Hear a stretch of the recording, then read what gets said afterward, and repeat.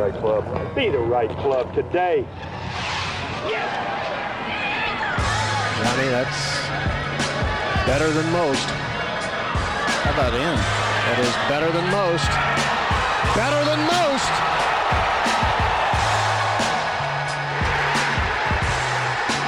Expect anything different? Ladies and gentlemen, oh Canada, we have arrived at the RBC Canadian Open recap. Not planning to start the show with the Canadian Open, but I think we have to based on what we just saw. Going counterclockwise below me on the screen is Mr. Kevin Van Valkenburg. Hello, KVV. Happy Sunday night. Thanks, Ollie. I spent all day researching mergers, acquisitions, and then it turns out I should have been researching Canadian golfers. Big Randy is here. 2 NLU pod appearances in the same week. I cannot believe it myself. Hello, Mr. Big. Hey. I think that fulfills my quota for the second quarter of this fine year, but it's great to be back. Hello, fine sirs. Randy is not going to be talking men's professional golf for the rest of the year. So if you have any questions for him, get him in before the show ends. Joining us as well, we needed the full slate, as full of a slate as we could on a Sunday night pod. That's DJ Pie. Hello, Pie Man. Hello, guys. Happy to be with you. Happy to talk about M&A. Happy to talk about Nicholas We Met. All of just a great moment for Canadian golf, and maybe not so great moment for all the rest of golf. But excited to talk about it. We're going to get plenty of pot shots in on TC. I do have to defend him first. He did not elect not to be on the show tonight because of what just happened to Tommy Ladd. He is indeed traveling out towards LA, which is where I made my way out to today. He did a little premature victory lap, of course, on Twitter, but we're not going to take a shot at him for that. He's not bailing on his duties tonight just because Tommy Ladd did not come through. So. No, he sent 2 disconnected statements from each other. And the second one, which I think is relevant, just said, let him know I'd love to be with him this evening to grieve, but I'm boarding a flight to LAX. Please do not demonize this guy for a solo second on a fluke putt. Oh, God, we could spend some time. And we'll get to the full statement after the ad break. Thank you, TC. This episode is brought to you by Titleist and the tour-leading Titleist DSR. This episode is brought to you by Titleist and the tour-leading Titleist TSR drivers. If you are in the market for a new driver, I would strongly advise you do the following.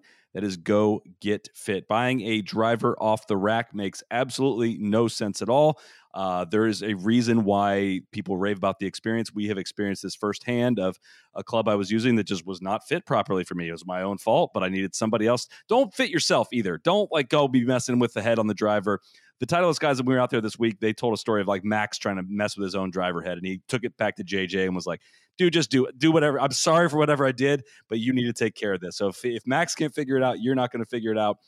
When you're in the fitting bay, tell your fitter you want to try the Titleist TSR. We've all experienced the benefits of TSR in terms of speed and playable distance off the tee. I play a draw off the tee. Heading into my fitting, I was dealing with a big left miss. I got the TSR 3 10 degree with the SureFit hosel set to C1, which was a little flatter and open, and I paired it with a low spin shaft. Again, none of this I could have done on my own. I have since reintroduced the left miss, which is no fault of JJ's, but we're going to work that out before the end of this month. That's my promise. I've not been playing any golf. The performance of TSR is no secret for the last 4 seasons and counting. Titleist has been the most played driver on the PGA Tour, and right now 5 of the top 10 and 10 of the top 20 players in the world have a Titleist driver in the bag. Head to Titleist.com to find a fitter near you and see which TSR driver is right for your game. Guys, did Nick Taylor save golf tonight? I feel like he did. I feel like for the second year in a row, the Canadian Open got about for a week that started very poorly for them, but got as good of a finish as they could have imagined. It would have been awesome if Jen Nance had been like, and Canada saves golf soul yet again. No 9/11 families preaching on the broadcast this week, but we were, of course, gutted for Tommy Ladd. I want to reiterate, there is no rooting against Tommy Ladd in this household, and for any of us on the screen, only rooting against TC and his constant defending and many Vision Fund plays that he seems to place on it. But Randy, did you like the golf this afternoon? I have a feeling you did. I hope you did. It was fun. I was for as many laughs, I guess, as we had Thursday and Friday at the leaderboard. I tell you what, by the end of round 3, I was excited for today's action between Rory, and you had a slew of Englishmen, including obviously Fleetwood going for his first victory. Our DJ, your guy, Justin Rose, gunning for a win. I don't know. It just felt like it oddly turned into this pretty compelling leaderboard. And obviously the golf today was exciting. The question I'd love to ask you guys was, I mean, was that a good playoff? Like what happened there? That was a hell of a putt to win it, of course. But yeah, overall, Solly, great day. I only took one tiny little nap, and that was hours ago. So It's on a one-stop strategy today, so that's good. That's better than exactly. He went for the hard tires all the way to the finish there. The hard tires had to go longer and in a little bit of wet condition there in the back half of that one as the rain started falling in the playoff. But I think there's something funny, Randy. I did not watch a lot of golf this week. We were doing a lot of trying to beat the bushes for some facts, trying to hunt down some info, Randy. And I was down in Chicago this weekend. I was taking the train back up to Milwaukee. Figured I'm not going to watch this golf, but I turned it on my phone. Watched it the entire way home. It was unbelievable. And was the golf good in the playoff? No, I wouldn't say that. I wouldn't say it was great, but like, man, just knowing what's on the line, both personally with TC, the Vision Fund, all the big tone Tommy Ladd, like kind of ether, what's going on over there. And then just knowing what's going on for our neighbors to the north, seeing how hard they ride for Nick Taylor. It's like kind of one of those cool things where it almost doesn't matter how bad the golf is. You're just kind of like, man, I just can't look away. This is spectacular. And also, before we get too deep into it, Nick Taylor kind of like is on a career year, guys.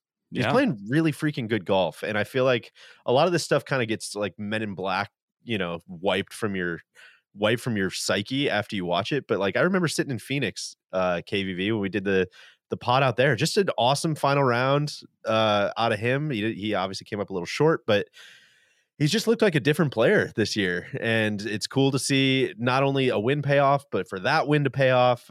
It's just, he's one of those guys that kind of makes up that like fatty middle of the PGA Tour that doesn't really get talked about a lot in this whole, live, everybody should be making $100 million conversation. And it's just, I'm here to shout that out. Hell of a year going for Nick Taylor. So good for him, man. It seems like he's making some massive strides forward. Nance was calling this one of the greatest moments in Canadian sports history. Do you think that's fair? Did you say sports or golf?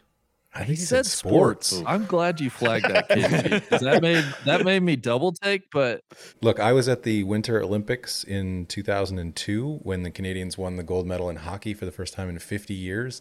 And there were grown men just weeping openly in the. Look, I got to put that up at the top, but maybe Nick Taylor makes the top 5. I don't know. that was a sweet moment. That was. If I may, if that's in the top 5 of sports history for your nation, you're not a good sporting nation. I think that's okay, fair. sorry, Sully. Go ahead. No, I mean, I think you guys are exactly right with that. That might have been Jim getting a little carried away, but I'm sure there were also 50-year-old grown men weeping by the side of the green. But look, we of course Maybe all some respect, reporters too. all respect to Nick Taylor. Can we get to the real headline here? Adam Hadwin getting absolutely truck sticked by the security guard. That was one of the highlights of the golfing year for me. You could see the champagne. I could understand exactly what happened almost immediately. Nick Taylor makes the putt. I see champagne getting sprayed all over him, and I see like the caddy like turn to be like, what just happened? And Jim Nance says it out loud. Adam Hadwin just got tackled by security after trying to join in on the celebration. The many views of it got circulated afterwards. Incredible form tackle. Maybe the best play better ever you could possibly be given is to be tackled on the 18 green. Well, I love it. He drove his legs. He didn't him. just stop with it. He absolutely wrapped him up and then drove him into the ground. Oh, it immediately reminded me of the clip that's gone viral. I don't know how big of Swifties you guys are, but the clip of Taylor swinging bad blood in one of her concerts, and there's a fan that's like getting kicked out, and she starts yelling at the security guard in the middle of it, like she's not doing anything, she's fine. That was Hadwin's. If you watch Taylor's caddy, he's still hugging Taylor, and he's like, no, don't tackle Adam Hadwin. God, you want to do Tommy Ladd here? Do you want me to read TC's statement? Yes. Let's lead with that, because I do think this whole day, this whole tournament took on such larger stakes for all of us, purely because TC has been writing for years and years for Tommy Ladd. Go ahead, DJ. He said, quote, "Tell them," subquote, "the sting of the loss is one thing, but the sting of letting Vision Fund shareholders down is another." Have I taken my eye off the ball, spending so much time doing investigative journalism? I'm not sure, but I still believe in Tommy. Where do we go from here? Well, we go to the Los Angeles Country Club, a course that the captain, George C. Thomas, designed specifically with flushers like Tommy in mind. We'll see you out west. Regards, TC. Wow. I love to imagine TC in like the rental car line, like just banging that out, asking you for a quick edit, Deej. And then there was some improv there. There was a couple of mistakes on the fly, but just a real tough scene for Tron. He's, Solly, I think as someone who's kind of been through this with Big Tone, any advice you would offer him? I just wanted to be clear. Are we comparing 0 PGA Tour wins for Tommy Fleetwood's and 119 starts with Tony Finau's 6 wins? Is that the comparison we're making right now? I appreciate you just really putting up the defenses there, but we're talking Big Tone when he was, the mule, the foremost mule, just one Puerto Rico Open win, but when he was in Tommy's shoes.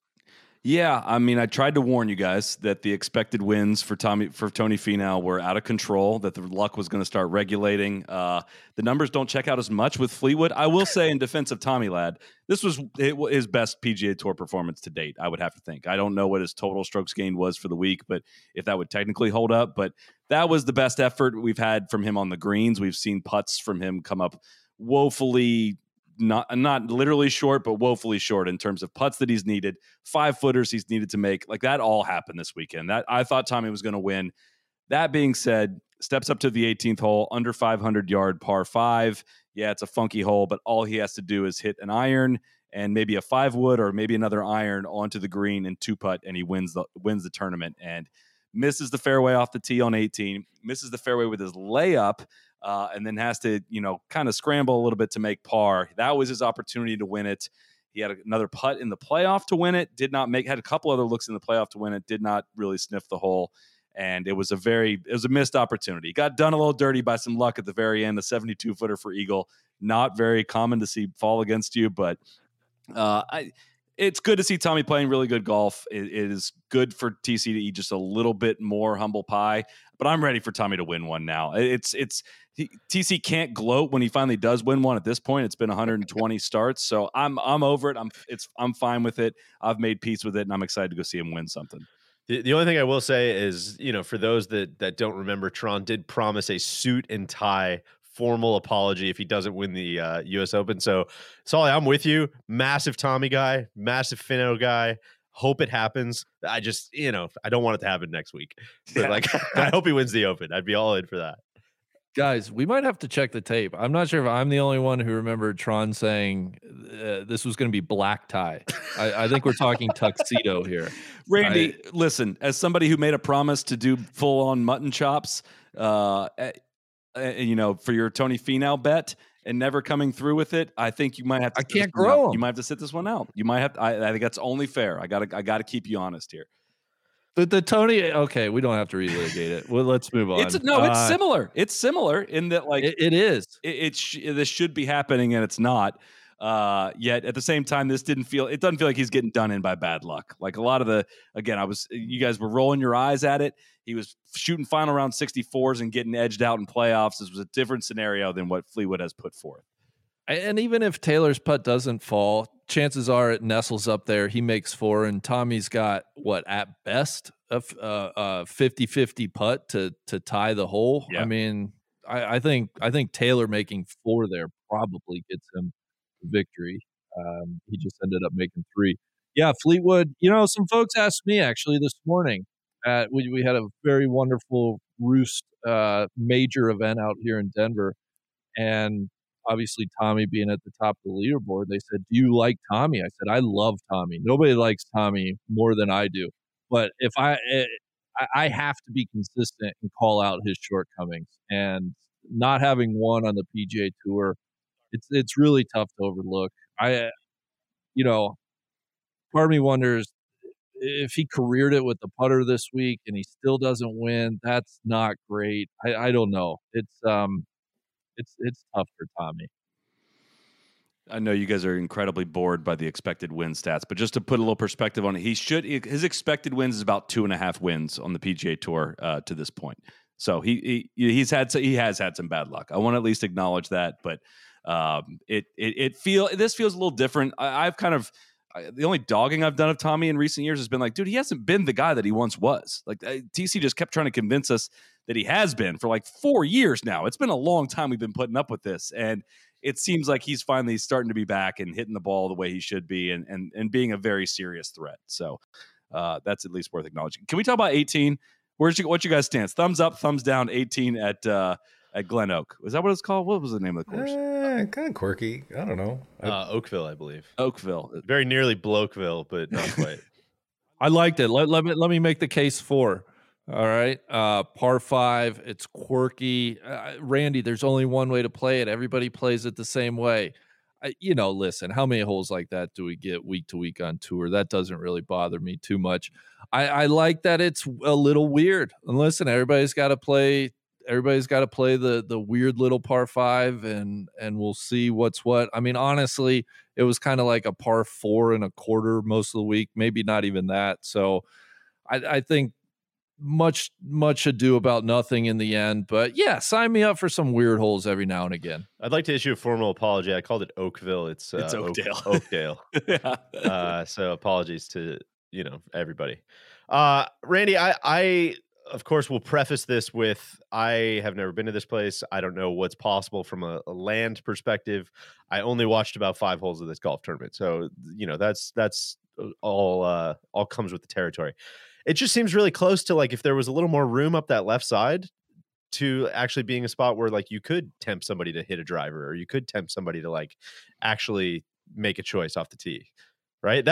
I don't mind when honestly, I don't mind when all the tee shots end up in the same place.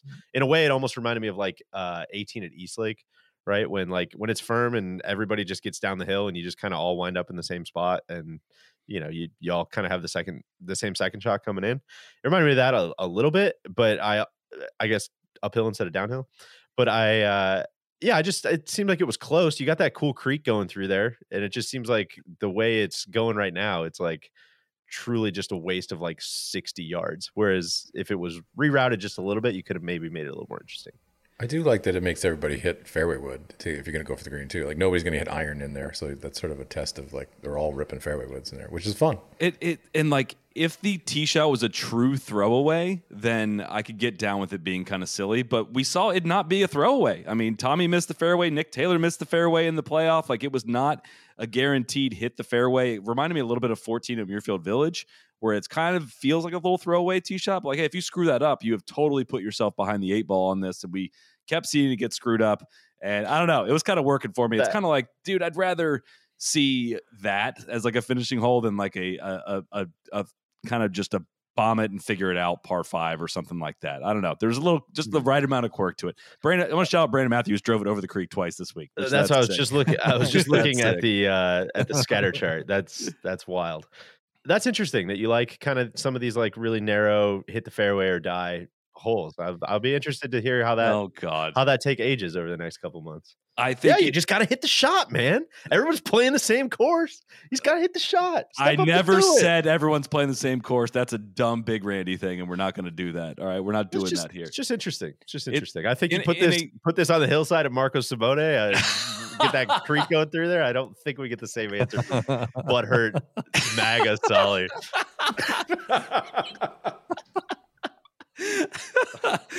In a non-rolled back ball world, I'm in on making like if you're going to try to force fairway woods into guys' hands on the 18th green or 18th tee, this works for me. We're going to see some forced like 290 par 3s this week at the US Open. We got a lot to unpack in this, I think. But by the way, you mentioned Brandon Matthews. On those 2 tee shots, he had 151 yards in and 107 yards in. Into the par 5. 107 yards in? He had 107 yards in. When the pin was up front, he drove it 368 and had 107 yards in. He was 8 over at the time. Dude, just absolutely shout out to his family. Anything else from RBC, Canadian Open? Yeah, do we need to talk about Rory? I this did not come across my desk. I don't know what the rib did this week. I thought he was up there. and then now he's not up there. Is that accurate? He shot even par 72 today when he started the day just 2 shots back. He finished 5 shots out of the playoff. He had a very good day with the wedges on Saturday. He did not have such a good day today. Finished the week 44th in strokes gained approach overall after being second in strokes gained off the tee. Absolutely manhandling the ball off the tee and had a pretty good putting week. So I think he hit something like 12 wedges in the third round. I'm going to give a shout out to, I believe it's Ron Kloss that does Rory Wedge Watcher. Rory Wedge Watch. That's a tongue twister. On Twitter. That's very good notes, but also roll back the damn pole. He's got 12 wedges in. Truly just jarring to see some of these names in front of him on the leaderboard. Andrew Novak, Dr. Brandon Wu, Mark Hubbard, Eric Cole, CT Pan. Just tough for in a week where again we're like, oh, all these guys should be making $400 million. It's like, I mean, maybe they shouldn't, but we could get to that later. I think we should give a hap tip to Harry Higgs for a pretty good finish. He's been struggling a lot lately. Yeah, 11 under, finished tied T12, and Ludwig. I feel like we should at least mention that in our TC. Yeah, Ludwig finished T25 in his first start as a professional. TC wanted to point out that it was a bad course fit. So I don't really know why exactly, but he wanted that stated into the record as well. Also for Rory, total pass for this week. Sure, I mean, sure. For all the shit that's been going down, I don't know how the hell he's going to have any energy going into LACC, but I certainly hope he shows up with some. But we were prepared to bump Canadian Open all the way down the agenda tonight because obviously a lot more shit happened in the golf world this past week. First, before we get to that, I want to shout out our friends at Rhoback Activewear. You all know Rhoback. They understand quality. There's only one way to describe Rhoback. That's best fit, best feel. We're kicking off summer. It is time to load up on the best gear that we have in our closets. They're performance polos. The USA theme design that I called out in the LACC YouTube video, which you can check out. Watch that before the US Open pops off this week. I told TC, like, I'm wearing this one. You can figure out what the hell you're going to wear because I'm calling this polo. I was stoked when they sent that over. I packed it actually to wear out this week at LACC yet again. 4-way stretch, moisture wicking fabric. They will get you through a warm summer day on the course. The performance hoodies are fantastic. They're stretchy. They're soft. They're comfortable. I had my brother-in-law come raid my closet because he was looking for some spare Rhoback hoodies that I wasn't wearing anymore. Tough to find them because I'm wearing them constantly. Lastly, the performance Q-Zips are a game changer. They are perfect for an early round of golf. They're soft, they're stretchy, they're comfortable. You can wear them out casually around town as well. Can't go anywhere without spying the subtle dog logo or the 2-stripe ridge on the back. That is Rhoback. Father's Day is approaching. Code NLU at Rhoback.com for 20% off your first order through the end of this week. It's RHOBACK.com. 20% off polos, Q-Zips, hoodies, and more with code NLU. Summer's calling. Check them out now. Guys, just before we move on, just because this news is just coming across my desk, Nick Taylor shot 75 in the first round. Yes, yeah.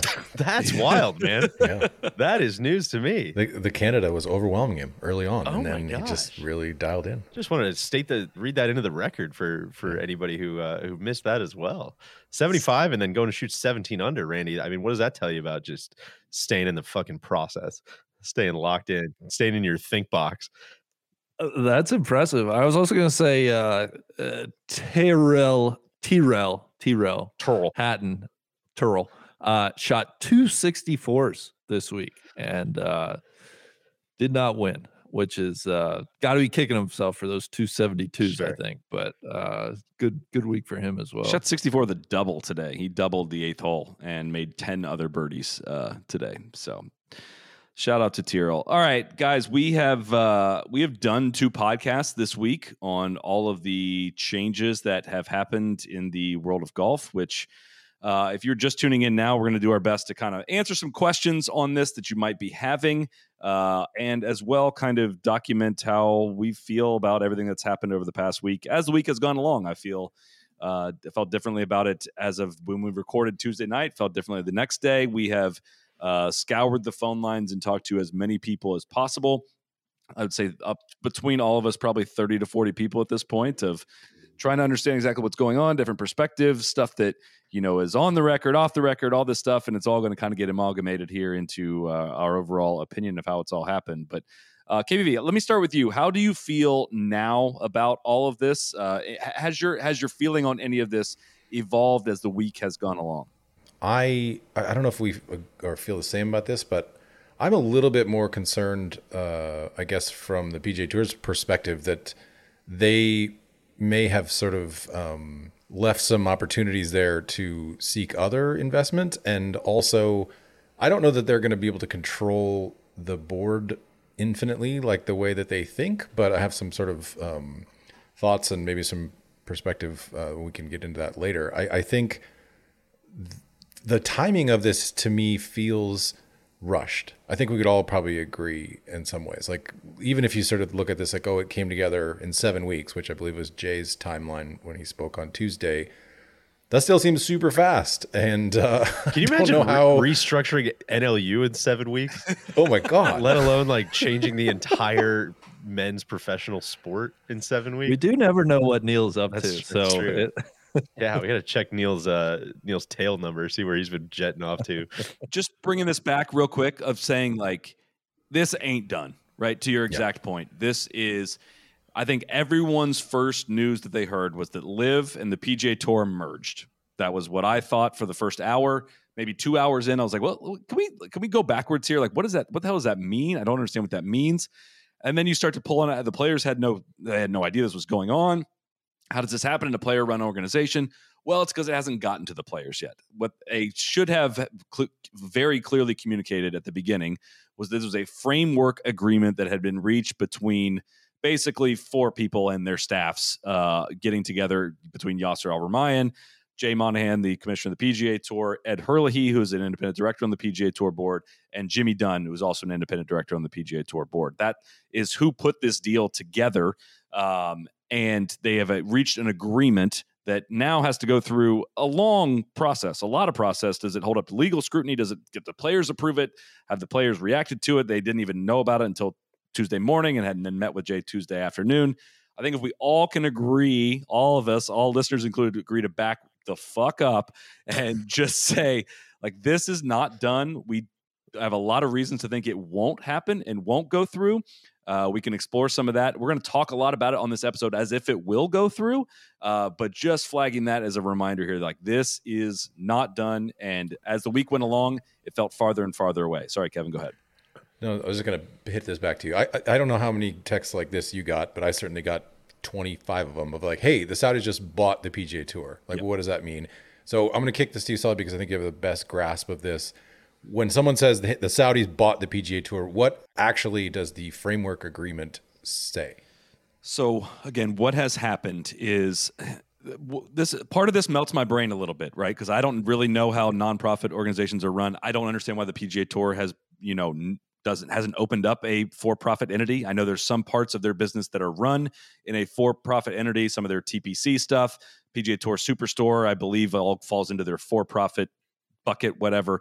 I don't understand how the tour gets away with their 501c6 status and all that, and how they've just been able to prop up this, what they're calling NewCo, which is a partnership agreement between the DP World Tour, the PGA Tour, and the Saudi Arabian Public Investment Fund, where they've all agreed to contribute all of their commercial assets from their individual tours and leagues, including LIV Golf, obviously on the PIF side, all into what they're calling NewCo, which is a for-profit separate entity that is, again, as best as I can describe it, is going to be about investing in the game of golf. Like, that is, they could be buying Pebble Beach is the example that's floating around out there. They could buy the LPGA Tour. They could buy the PGA Championship. They could buy Dick's Sporting Goods. I don't know what it could be, but basically it's essentially an investment arm that the PIF, the Saudi Arabian Public Investment Fund, has agreed to contribute assets to. And when they add up whatever all the asset contribution is, the PIF will basically say for whatever stake they're going to take in this, they will meet with cash to buy into this. Basically, be a funding of this entity through an independent valuation of what they've been able to provide with assets. DJ, what I'm sure I screwed some of that up. Anything trip your alarms there? No, I think that's right. I mean, I think I'm with you. I'm thoroughly confused as far as what remains the PGA Tour, the 501c6, and what is the new company, and how are those two things related, and what's the hierarchy, and a lot of that stuff. I think what makes it even more confusing, which somebody brought up this week, is just the fact that all the tournaments on the PGA Tour, for the most part, are owned and operated by like local organizations, right? Like the PGA Tour doesn't like it sanctions the Canadian Open, but it doesn't own the Canadian Open. It doesn't organize it. It does.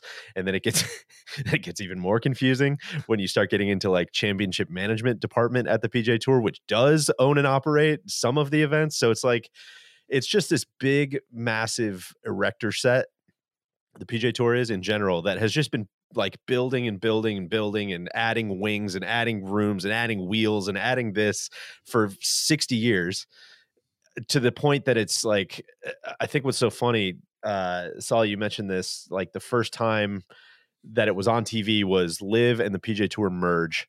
And like that made my brain explode when I saw it, because I'm like, what, how can they merge? Like Live doesn't like have anything, like what that doesn't make sense. But I think like if you're not somebody who follows this stuff for like 60 hours a week and has a bunch of conversations, like I obviously understand why people like thought that was the case, right?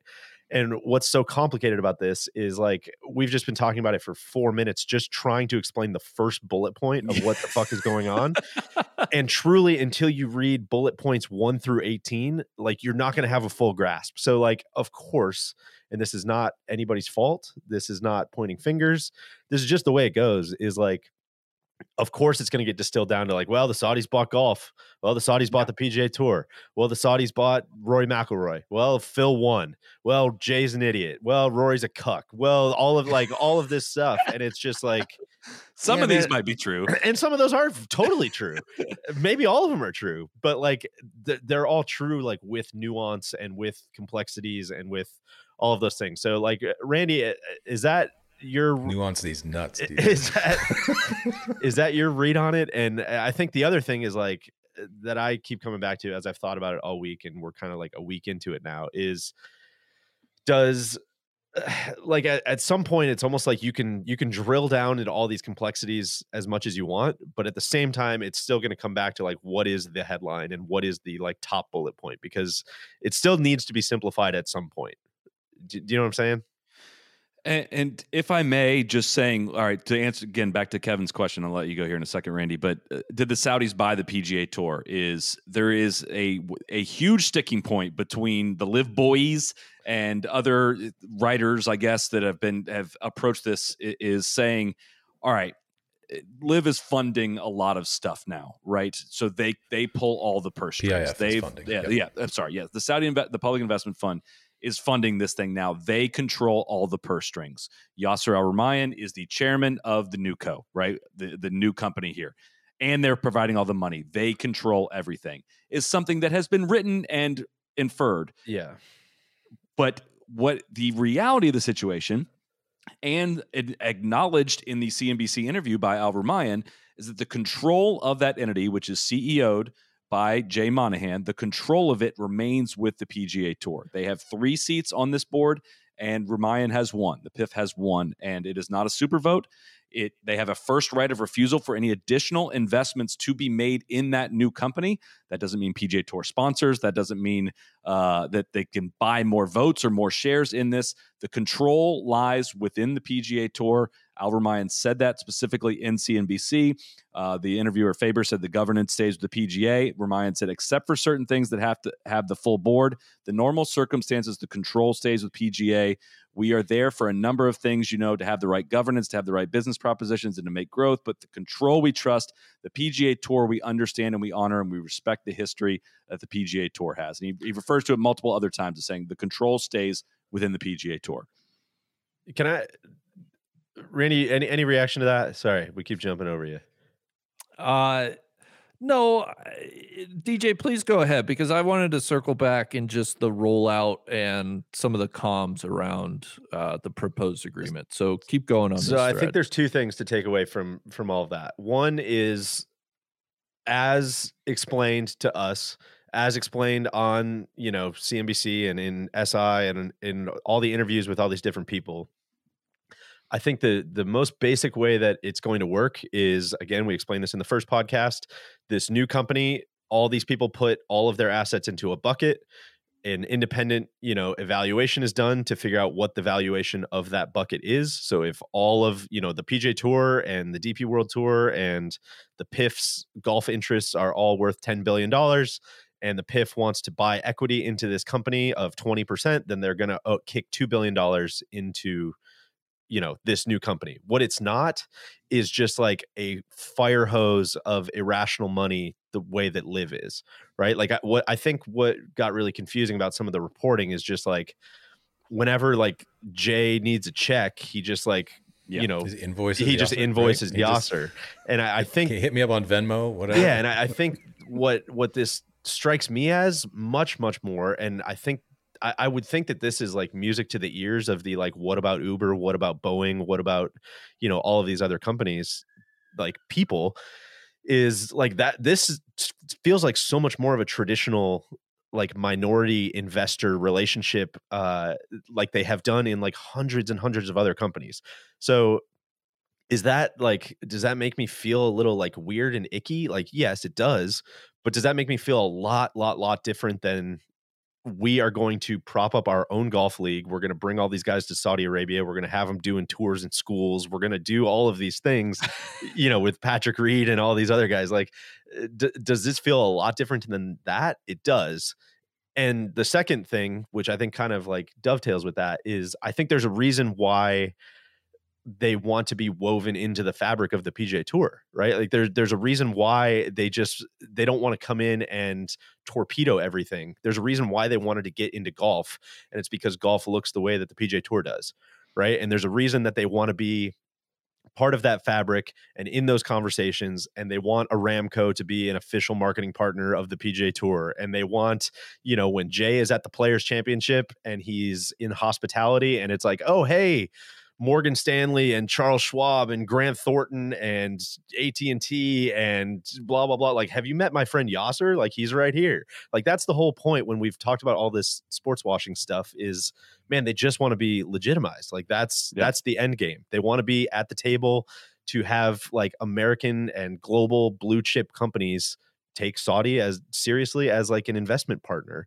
And I mean, like, what better way would you get that than like being part of the PGA Tour, which already has that ecosystem? So like what it is not to me is like, I'm going to come in and completely blow everything up. So it's like, no, you don't get it. I'm just like trying to get in the door, and then I have everything that I'm looking for. I think dude's like and I don't know how I feel exactly about this, but I'm going to sit here and present it a little bit. What I think the PGA Tour's perspective is that instead of viewing the Saudis as like movie villains who want to come in and like destroy golf and take over and run it their way, it's now more like, oh, what they want is to be respected and to be part of the community that we have. And so that's when the sort of tone changed. And that's where like Jimmy's like, well, I wanted to find out what they wanted. And as soon as they found out what they wanted, they would have played golf twice, whatever. I was like, yeah, come on actually, in. These guys are great for us. Let's go ahead and do this. Now, I don't know that I quite buy into that, but yeah, can I jump in there? I think that's the perspective. I think I like to consider myself a sane person, would ask what took them so long. Oh, yeah. To simply ask, hey, what do you guys want? Like that strains belief to me. And if I was to answer that in like the most I want to make it clear, like if this is starting to sound like we are flipping over backwards to defend the PGA Tour on this, I'm still confused on what I think of it all. I think this did not go well. I'm not like excited about any of this. But I think if I was to answer that, Randy, I think the flipping of the ruling in the UK put the tour finally in a spot where, as well as the already winning the case in terms of having to have Yasser sit for a deposition, which is never going to happen. That's a huge power point for the tour. And then when in the UK, the European Tour won out, they won the sports resolutions decision to be able to say we can enforce our rules and regulations against the guys that went over and played live. That was also a quiver in the arrow of the tour side. Yes, like the Saudis could afford to run these legal cases for as long as they wanted. The tour didn't want that, but finally the tour got to a spot where they could start to dictate the terms of what this agreement would look like, which if I'm being objective on it, probably looks pretty decent for the PGA Tour. Now, the players individually, they have a huge problem here. They have a communications problem. Do they have a long way to go on the legal front and the antitrust front? All that, yes. But like overall, they got rid of their competitor, which might have been illegal, and they also got a shitload of funding in the door. Like if I'm that part, horrible route to getting here. Hate how we got here. Not even sure if I'm excited for golf going forward. But in a vacuum, getting to that point is at least some kind of a win for the PGA Tour.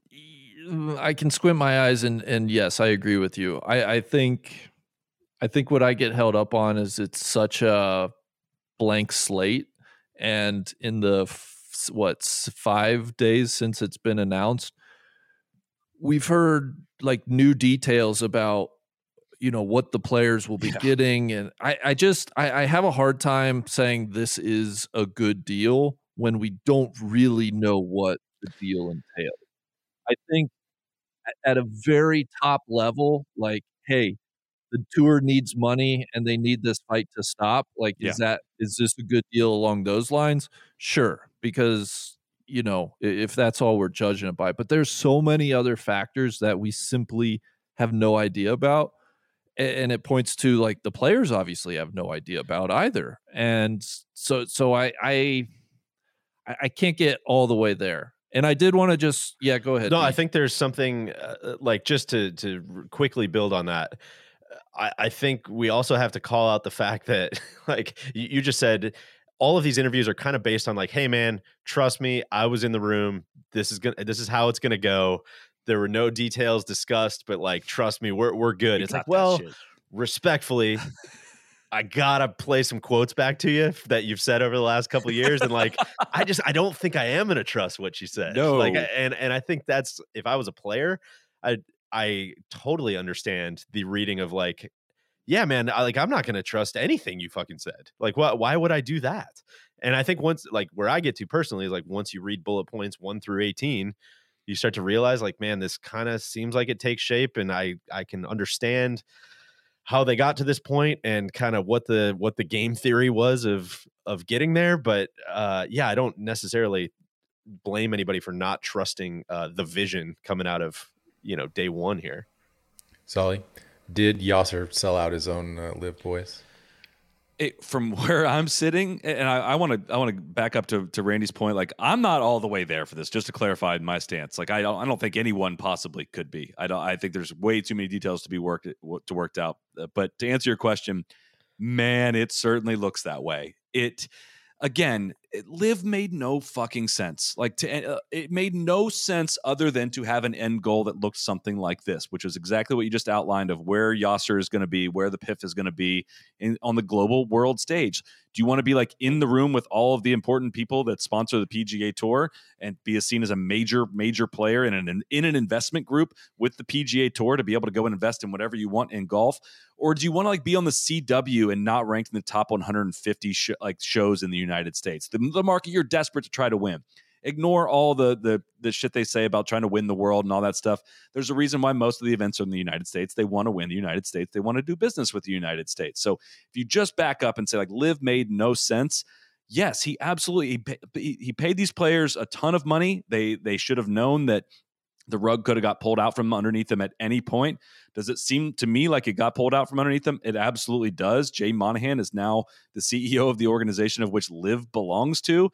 Greg Norman found out about this 90 seconds before they went on television to announce it. Like, that doesn't sound to me like Liv is about to keep going. I know Martin Keimer is saying it's going to keep going. Of course, Greg Norman is still saying it. The Liv bots are, of course, still saying it. I cannot imagine a scenario where like Monahan does his empirical review of Liv at the end of this year, and it's like, oh, God, I didn't realize the Cliques had this farm system going. Like, we got to keep this going and see how this like plays out. Like, we have to see how this plays out. I don't see that happening. I like Yasser and the PIF have gotten what they want out of this deal. And I think there's going to be some form of team golf going forward. I think that seems to be important to Yasser, but I don't see how Liv, with all the divisiveness and all of the shit, like, which we can go back over and highlight what it's been like to get to this point. If you'll allow me at some point, I think that he did sell his players out. So just to clarify and sort of give the Liv perspective here, What Norman is saying is that Live is going to continue. Certainly, it's good. They are making plans for 2024.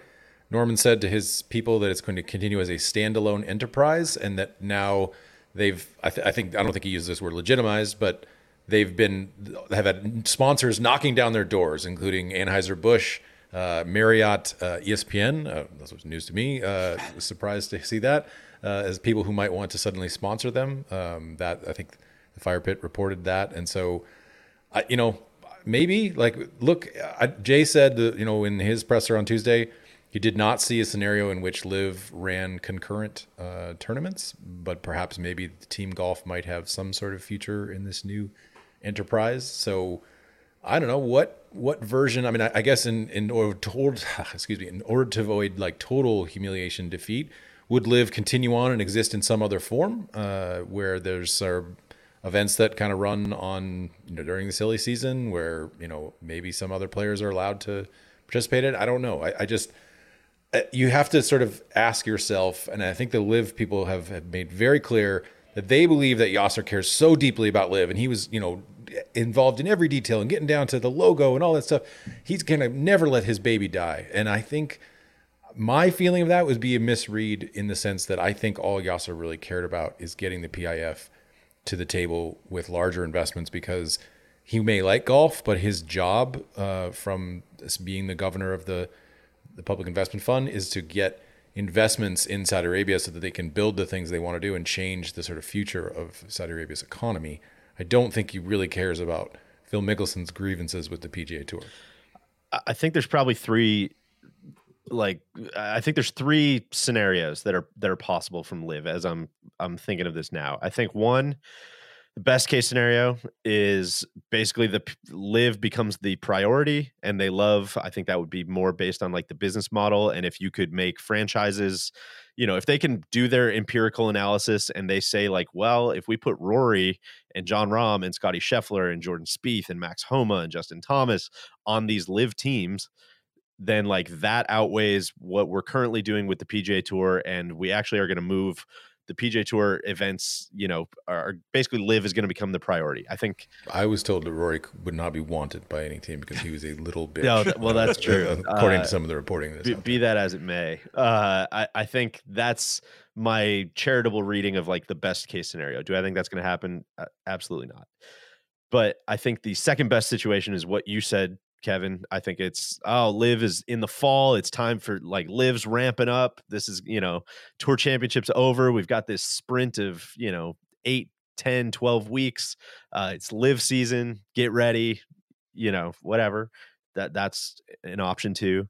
And I think number 3 would be the worst case scenario. And the reason I say this is because I don't like, in what fucking world are we like, when would we ever run 2 podcasts like at the same time, like competing with each other like that? Like, I know we have the trap draw and the main pod, but like, we're not going to just put out 2 like podcasts recapping the Canadian Open. That's just not how it works. So I think the third option is what's to stop the PIF. And I think it's interesting to hear them keep saying standalone entity, right? Like, no, Live is its own thing. Live's a standalone entity. Live lives by itself. Live, is over here. Because what's to stop the PIF? Maybe this is tinfoil hat, but like when the antitrust stuff starts coming up and the government says like, you can't run both of these leagues, what's to stop the PIF from saying, oh, no, we're not Live. We just fund Live. Like we support Live. Live is a standalone entity. We will like spin that off. We will move our investment over to this new company. Like, Live, it's been awesome. I wish you all the best. We taught them how to walk. Now they must run exactly and fly by themselves. And, the cliques are already working on, their 2025 schedule. We wish them all the best. We know they don't have any funding and we know that their business model doesn't work and that they run at, $1 billion a year loss.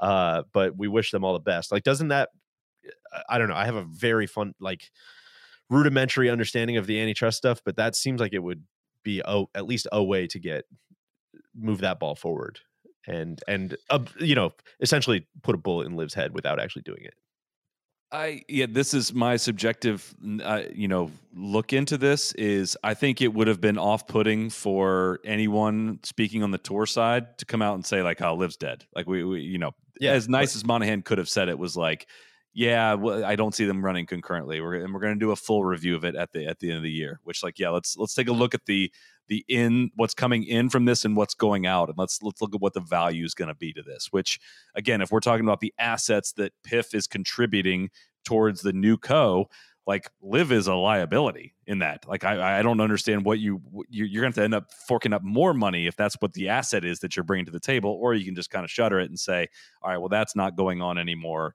Here's what we're bringing with the Aramco Team Series and Gulf Saudi and all this.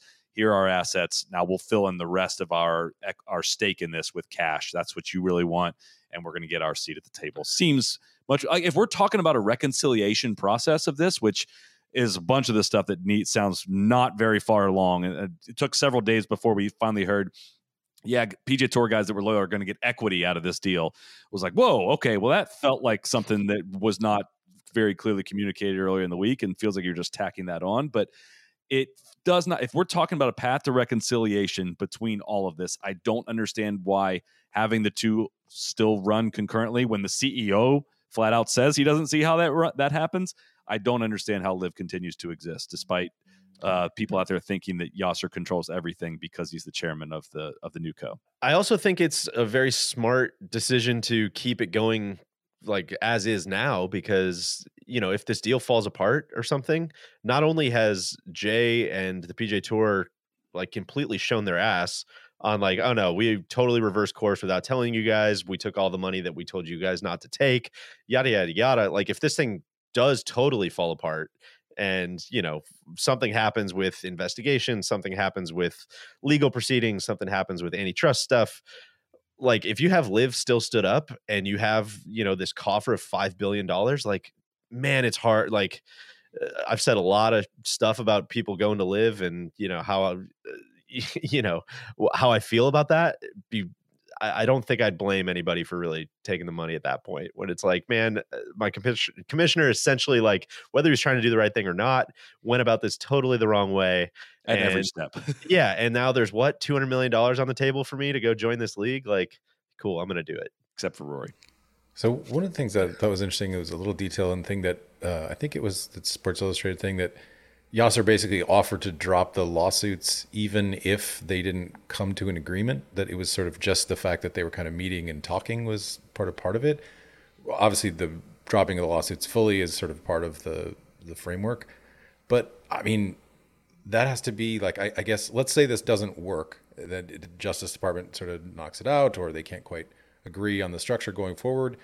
Do the lawsuits pick back up? Like, I kept thinking to myself, I bet Phil's pissed about some of this because like his stuff with the lawsuits was kind of the biggest animus driving a lot of this. He said it was a great day for golf. That's what he said. That seemed to me to be like the mask where you're like tweeting through your tears, like you're smiling with the mask on. Like I think Phil's sort of whole claim of like, you're going to see what's going to come out. Like he was determined that was going to expose Jay Monahan as being involved in collusion. Like now that this has happened, like none of that in theory goes forward. I can't imagine that some of these Live guys who've taken this personally are thrilled about that aspect of it. Like not only is their future of their league in doubt, but now they can't potentially expose all this hypocrisy that they've been talking about, all this collusion that they've been talking about. Really quick, Randy. I was going to say I won't. The only thing I won't join you on is the saying that none of the collusion stuff will come out. Like I think there's some bodies buried at the PGA Tour level that Phil probably is right about. He was just dead wrong on like 90 other things. But go ahead, Randy. Sorry. Well, I wanted to make the point, like if the PIF has to fully divest Liv and Liv is still a standalone entity and they take new money, there's nothing to stop them from relitigating against the tour. My understanding is this is a closure of the litigation as long as PIF is in control of Liv. I think that's right. But I also would be pessimistic that like what new money is going to pop in to fund that. I mean, again, like all that money, like we started with like irrational money. Well, it depends though. Deej, it depends. I mean, you have some of the best golfers in the world. And that's where I just get back to, we don't know enough. I don't think we know enough to, we don't know what kind of proposed sanctions are going to be against these Live guys to potentially come back to the PGA Tour. We don't know if PIF divests Live, how they handle the money that is potentially owed these Live guys. You know, if they have to pay off a lot of that contract and somebody gets a golf league that, hey, we have a bunch of star players, you know, you're not forking over the money to attract that talent, which I think is where a lot of that upfront capital went. I don't know. I can see a lot of, I just get back to like, we just don't freaking know. And that just brings me back to why did this news break when it did? Can you imagine another major sports league rolling out such a seemingly half-baked, nebulous, vague agreement with such import on the future of their game? Like, it just doesn't make sense to me. Something does stink. Something smells. Something's not adding up. Again, I keep falling back on like everyone we've talked to from any kind of legal standpoint. Reading Matt Stoller's newsletter this week of just like very clearly outlining that it doesn't even come close to passing any antitrust considerations.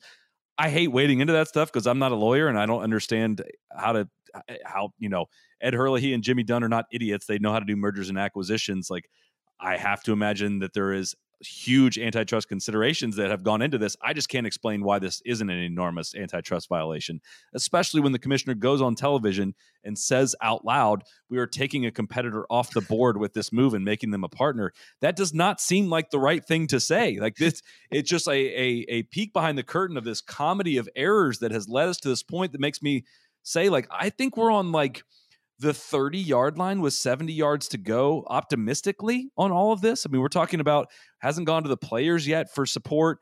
There's a board vote, I believe, coming on the 27th of June, if I have that right. And about what? There's no details. like, what are you voting? Take the competitor off the board thing reminded me of that Trump thing where they said do not congratulate at the top of his thing to like the president of the Ukraine or whatever, and the first thing that President Trump said was congratulations. It's like someone had some talking points for Jay to read, and it probably said in big letters like do not say like we eliminated a competitor, and he just stumbled right into it. Rolled it. You cannot imagine that was like the way to sort of roll this thing out. Which, to be clear, I think the act of all of this is more of a problem than him saying it. Like, it wasn't like DOJ people were like, I don't suspect anything. Right. Oh, now I suspect this. Now that you said it. Almost pulled the wool over our eyes. Right. Good, ready? But it's like, dude, you give them the silver bullet there. Like, Yep. Mr. Monahan, allow me to read back this quote of yours. No, I think, Solly, to your point about something stinks.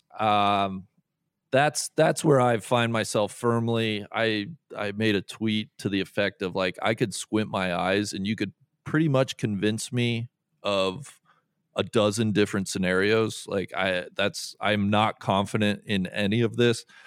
The thing I wonder, and maybe to set up a talking point here, is, you know, it's been reported subsequent to Tuesday that the PGA Tour, their finances and specifically their ongoing legal fees are an issue. And I just want to raise the question, one, it's probably convenient to blame it on the legal fees in fighting PIF and Live, and I don't doubt that that's contributing to a problem. But like, how much does the PGA Tour make sense under this new elevated event structure and these massive payouts and these elevated purses? And they're squeezing sponsors. You know, I don't think there are a ton of sponsors knocking at the door to get into the game of PGA Tour golf at the values that they'd have to. I think that's exactly right. And that was the part that like made me feel like I wasn't taking crazy pills for the last decade as new TV deals continued to skyrocket and these purses just continued to go up and up and up and up, where I was like, I said it to you guys like as a joke on Slack today, but I was like, as the Canadian Open finished, I was like, man, that was awesome. I don't know if it was like $3 billion worth of awesome, but like it was cool. Like that was really cool.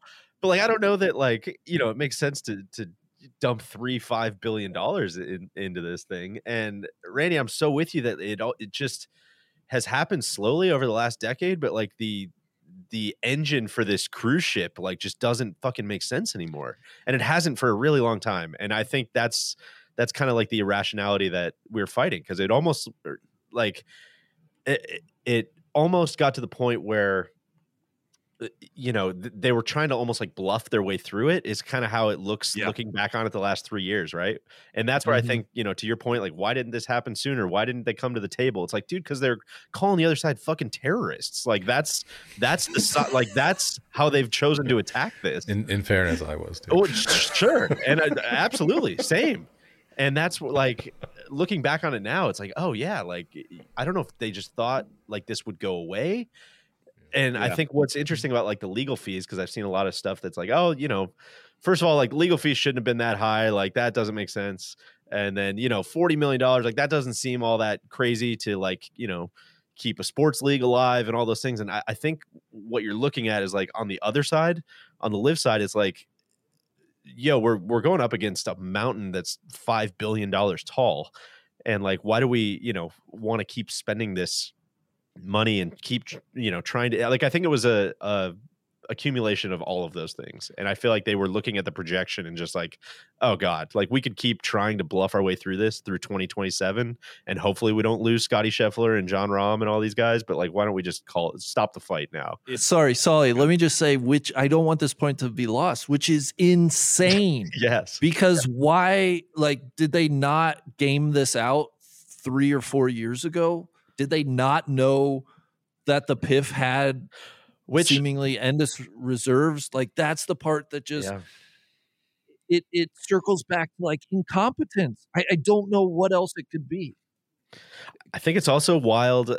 I can't believe I'm like throwing this lifeline, but like, imagine running the PGA Tour during COVID also. Dude. Right? Like trying to like stand up all of those events and trying to figure, like, it was a very weak time, I think, to come in and disrupt the PGA Tour. And I think like credit to the people who did it. Yeah, correcting a previous tweet of mine. I mean, you do gotta hand it to him. But wasn't there like some like venture capitalist money that they could? I mean, we've talked a lot about the PGL and stuff, and how this isn't the only money that was available to the PGA Tour. There's had to be some other people who would be like, dude, we'll give you billions of dollars if you'll let us. But those people want to make money off that money, and like I think if so does Saudi Arabia though. Not off this though. Like they're talking about a $600 billion fund that this small golf play is again a pawn in a global scheme to do this. If Apple or Amazon comes in and invests in the PGA Tour, it's not to whitewash an image or to have some big marketing expense. It's because it's going to return something, right? And any private money that came in is still going to have to deal with dumb money on the other side that's willing to outspend you. Like no matter who that was, like the Saudis were not going to go away off of this golf thing because they barely tapped into what they had available for this. Look at how much they offered Messi, one dude, and didn't ultimately end up getting him. So I think there's a bit of the fact that this was not going to go away, and the only way to, one, get the players back that you lost and make the litigation go away and potentially create a marketable product in the future was for this reconciliation. I don't think like outside money without having Cam Smith, DJ, Brooks, Bryson, all of the Phil, all the dudes that like contribute to making golf a lot more interesting. I don't think that's a very good investment. I would not advise making that investment. I think it's different before Live exists, right? And that's what Randy, maybe that's to your point, right? Is like, hey, we could have an irrational actor down the line. Like, what could we do to restructure? What could we do to fix these problems that, the mule issue of the PGA Tour, right? Which we have been talking about for a long time. Like, hey, this doesn't make sense. This doesn't make sense. This doesn't make sense. And then once there's like an irrational actor in there, it kind of like is a catalyst and speeds all that stuff way up. But I don't think you're getting, hey man, here's $1 billion, like go win the war. And, kind of funding like a against an opponent or an adversary that's like trying to just outspend you, like you said, Solly. My thing is with PIF specifically, like you back before all this, the tour was signing releases for guys to go play the Saudi International, the DP World Tour, whatever the official, unofficial relationship was with Aramco. Like it wasn't like Saudi wasn't already in the game of golf. And so this is where it's hard for me to square the idea of like Jimmy Dunn. Well, you know what I'm going to do, guys? I'm going to call up Yasser and I'm going to ask what he wants. And people be like, holy shit, dude, we never thought about that. Like, if you rewind... That's why you're the man, Jimmy. You think of these ideas that no one else can think of.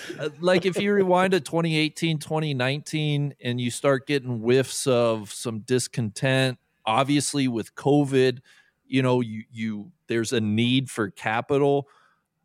I just can't imagine at that point, like, in part of your strategic planning, like, how did we not just ask Yasser what he wants? And if it's truly like, hey, I want to invest a lot of money alongside of you, like, that's a deal you take in 2019. I just don't get how they couldn't have gone down this path in 2019, which then avoids all this bullshit that we've seen for the last 2.5, 3 years. I think that's spot on. And I think, like, to, you know, the credit of the people who have said this, like, that's been reported out there a bunch of times, right?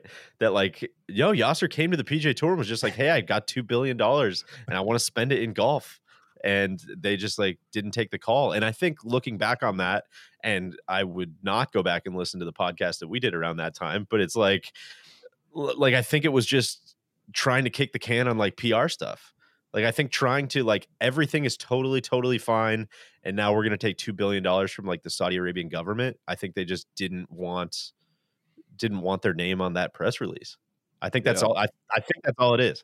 Go back in time, like, Jamal Khashoggi happened, I think, October or September 2018, and, like, going and selling a tour with a reputation, with a ton of corporate sponsorship, as, like, the clean, whitewashed class acts tour, going around less than a year after that and, like, selling a huge part of your tour, not essentially selling, but, you know, in a way, I'm using that word informally. I don't mean literally, like, maybe they would have come up with this for profit entity, whatever.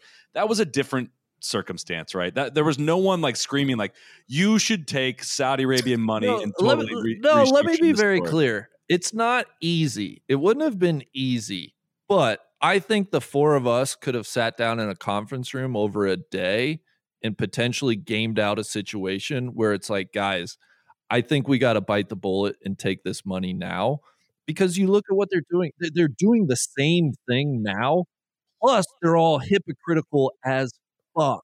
And it's like, if you couldn't game that out, again, what's the incompetence? I don't know. I just really struggle with that. Yeah, man. And this is the guy that's going to lead the new company. Like, if I was a player, I'd be like, why are you fit to lead this new company? That was my next question. Does Jay survive this? Is Jay the commissioner in a year or 6 months? I don't see how at this point now. I mean, none of this has gone well. And I think, like, I could understand not getting in bed with the Saudis, because, like, I don't think that offer comes in at, you know, again, going back to, like, what the position of strength the tour is actually in now. It's like, hey, Yasser's got to sit for a fucking deposition that he's not going to do. Like, the Saudis are never going to let that happen, because they have way different motives in all of this, right? So now you're going to win off of that. And again, like I said, the ruling in the UK is contributing to whatever deal the tour got now being stronger than maybe it would have been 4 years ago. I don't know what they would have got. It's a hard thing to game out, because it's not like that money came in with no strings attached to it in any way. Not that this money comes in with no strings attached, but it's just it's a totally different, comes with a different set of worries that I'm not smart enough to fully understand, and I don't know if we ever will. Did any of this go well? Is anyone in the game, like any golf fans in the game, in a good spot from this? Absolutely fucking not. It's a total nightmare. It's a disaster. But, like, Randy, this is kind of, I was listening to you and DJ talk on Wednesday. I greatly enjoyed listening to it, and I was just a little surprised to, like, not hear any acknowledgement of, like, where this problem came from, where the Saudi power came from. And it's everyone that took their cash to play in their events and on their tours. Like Dustin Johnson, Phil Mickelson, Brooks Koepka, Cameron Smith, Ian Poulter, Lee Westwood, Joaquin Niemann, Mark Leishman, Henrik Stenson, Charles Howell. Every time a person took their money, it enabled them to have more power, and they accumulated enough power. and in reality just took enough power away from the PGA Tour that they could afford to get to a spot where they could sit there and starve them out over 5 years of legal cases. And it was two sides running towards a cliff, but one of the sides could just build another extension out onto the cliff, and the other one couldn't. And the tour caved, and it sucks ass for the Roms and JTs and Rorys and Spieths and Scotty. And I'm not Hadley. I'm not just like, and I'm not just talking because they didn't like enrich themselves. Is that like they stood for something in all of this in the face of like the Saudis' attempt to like bribe their way into golf and at least like ultimately semi-ruin professional golf. And if any of those players I named earlier like had a spine, professional golf would have been able to stave this off. But it's like the individual decisions, including the 11 of them that signed up to sue the fucking PGA Tour on their way out, like that has led us to where we are today. Like all of us, including golf fans, are now forced to, like, if you want to watch men's professional golf, you have to help the Saudis like sports wash their image now. And like, dude, I don't know what the tour's play was to counteract that other than the individual decisions of people leaving, contributing to all of this. Of course, that plays a role. You're going to get me fired up here, though. But we can't hold. I think it's patently unfair to hold individual golfers to a higher standard than we would any other American company, and hell, our own American government. Like to say these guys for taking ridiculous sums of money eroded the power of the PGA Tour. I would say yes, exactly. And I think some of them, that's exactly what they wanted to do because they saw an organization that was probably bloated, that had terrible, communication with its players, that they couldn't really peek under the hood and see the finances of. And it was like, if we can't, and this is always crazy to me, like how a quote unquote player run organization can't like swiftly act or adjust to the wills of the players. But if they saw like, hey, there's nothing for me to do within the PGA Tour, I have to shake it up from the outside. Now, is this like a completely honorable thing? Like at the end of the day, it's just about getting more money to play pro golf, which let me be clear, I don't give a shit about. Like I don't care. But I can understand why some of these guys would choose to take the money. One, because it's a lot of money. And as we have just seen with the PGA Tour, they have no problem taking a lot of money. And two, it's like with the amount of investment into, American companies, with our government doing business with Saudi Arabia, I just cannot hold individuals to a higher standard than we would corporations and our own government. And to that, I would say there's a strong difference in the government on behalf of its people doing business, oil trading, arms trading, all of the stuff. Like these golfers are not doing any kind of diplomatic mission when signing up to do PR work for the Saudi Arabians. Like that's a huge difference to me. And I know that I don't conflate the two things the same. As a public investment in Uber or anything that the Saudis, have business with, or any of the companies that sponsor the PGA Tour that the Saudis have business with, is way different than like Patrick Reed going in the Saudi schools and like helping whitewash that image. For me, that's way different. And I know that's not the same belief that a lot of people hold. Yeah, I would say Patrick Reed's probably doing more than like Lockheed Martin and Raytheon and whatever other American truck. Like, I'm serious, right? Like at least there's probably some. It could be total. What's the word I'm looking for? It could be totally insincere and just to fulfill a contract. But like shit, it's not nothing. Yeah, it's a lot there. I'm sorry. No, it's great. You didn't address the suing, like the going back and suing the folks. That was gonna be one of the things I was gonna say. Is Randy, I'm with you on a lot of the stuff. Solly, I'm with you on the suing. I think, Randy, you say this all the time. Difficult decisions are difficult, and that's kind of where I'm at with someone like Rory. Right, is where it becomes like, man, Rory, you did what I would hope that I would do if I was in your position, and you saw something that you didn't want to do, and you knew it was going to cost you a lot of money, and you didn't do it, and like that's great, and I'm happy to see that. But I also think it's tough, Randy, and this gets kind of back to your like maybe we should have looked around the corner situation. Is Solly, as you're spelling it out, I'm like, Oh, so like the only defense against this was like hoping that all the tour players would sing Kumbaya and say like, please don't pay us hundreds of millions of dollars more. And like, yeah, that ain't gonna happen probably. So I like on a macro level, it's like we got no chance of that. But on a micro level, it's like, some guys made the decision for themselves, and I guess that's worth celebrating too a little bit. I don't know how you counter the Saudis willing to pay tens of millions of dollars for like Ian Poulter and Sergio Garcia's in their 40s, though. Like, I don't know what the tour's move other than like, again, if we're saying that's what I'm saying. It was over before it started. Yeah. If that's your defense, it's like, oh, you're fucking dead. You have no chance. Which to Randy's point is like, well, someone should have been a little more cynical in the room to realize that. Yeah, guys, let's fast forward to the end game here. Yeah. Yeah.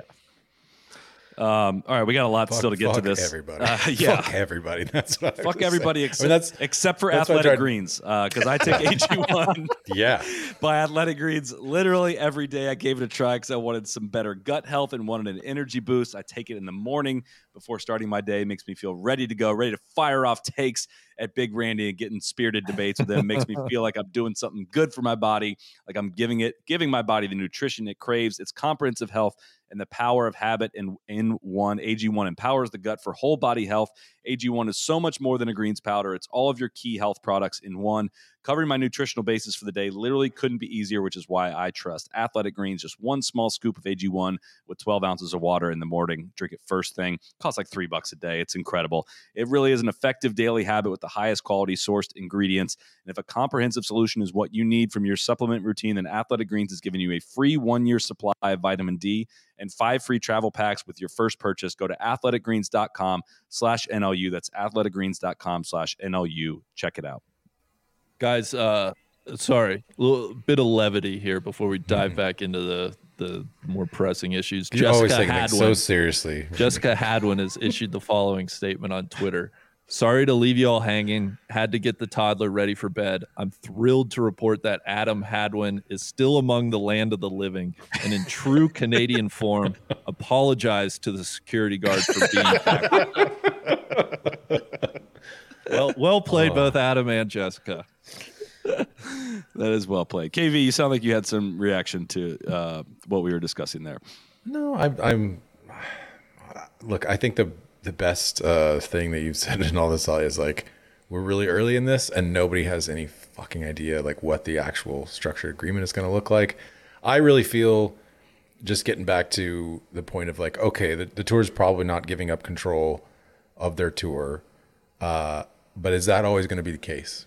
I think that 5 years from now, like, I was talking to somebody today and they were like, you know what? Like, yes, they have the majority of the board seats, but like, how is the sort of voting shares versus ownership shares going to be structured in the deal? And what happens when you manage to flip one of those board people and you're the chairman, you're saying, you know what, like, you have a fiduciary duty to sort of, your shareholders, so you should really vote with me on this. You shouldn't sort of have your allegiance to this old ass tour that's been, kind of behind the times on a lot of different things. And so, I mean, look, you're telling me, if you're from Jimmy's perspective, like Ed's perspective, I don't think there's any scenario in which they, like, from what I think is a position of some strength and some weaknesses, certainly gave away control of the tour. But I also don't think that they can see that far into the future and thinking like, you know what, like, you might have to have it in the way of the tour in 2033. But can I flip that in terms of, for the short term, if, like, let's say we kind of all agree here that if once they get to the end of the year, they take the very honest and true and hard look at LIV and say, look, maybe this isn't the best return on our money, we're going to shutter this.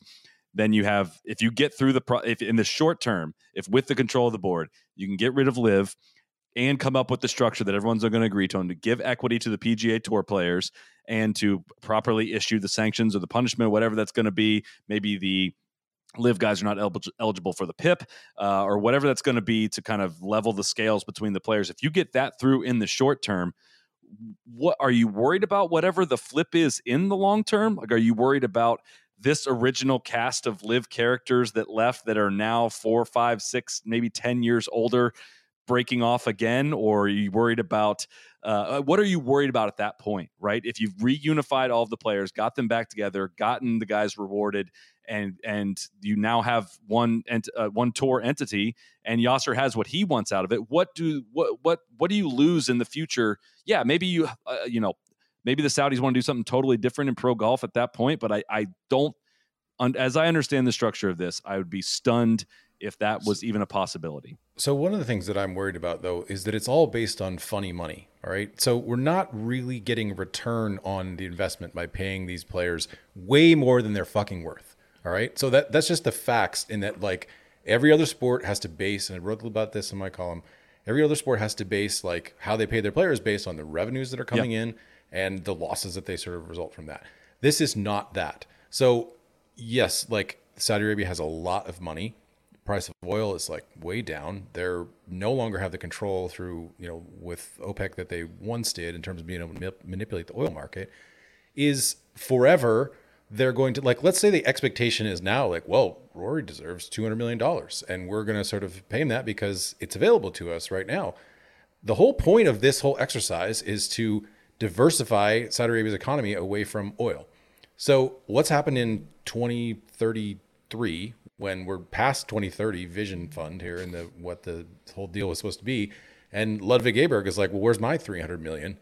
And they're like, you know what? Like, we don't really have that money anymore because oil prices continue to fall. We diversified our economy, and you're kind of fucked. You're putting yourself down a path that I don't think is sustainable in any way. And look, unless you're going to tell me golf is going to start generating interest and money that it hasn't over the last 20 years with Tiger Woods came through, I just don't see that being a long-term viable plan. And I want to, this is a part that's still confusing to me, and it's definitely going to be confusing to other people, but it's, again, worth acknowledging.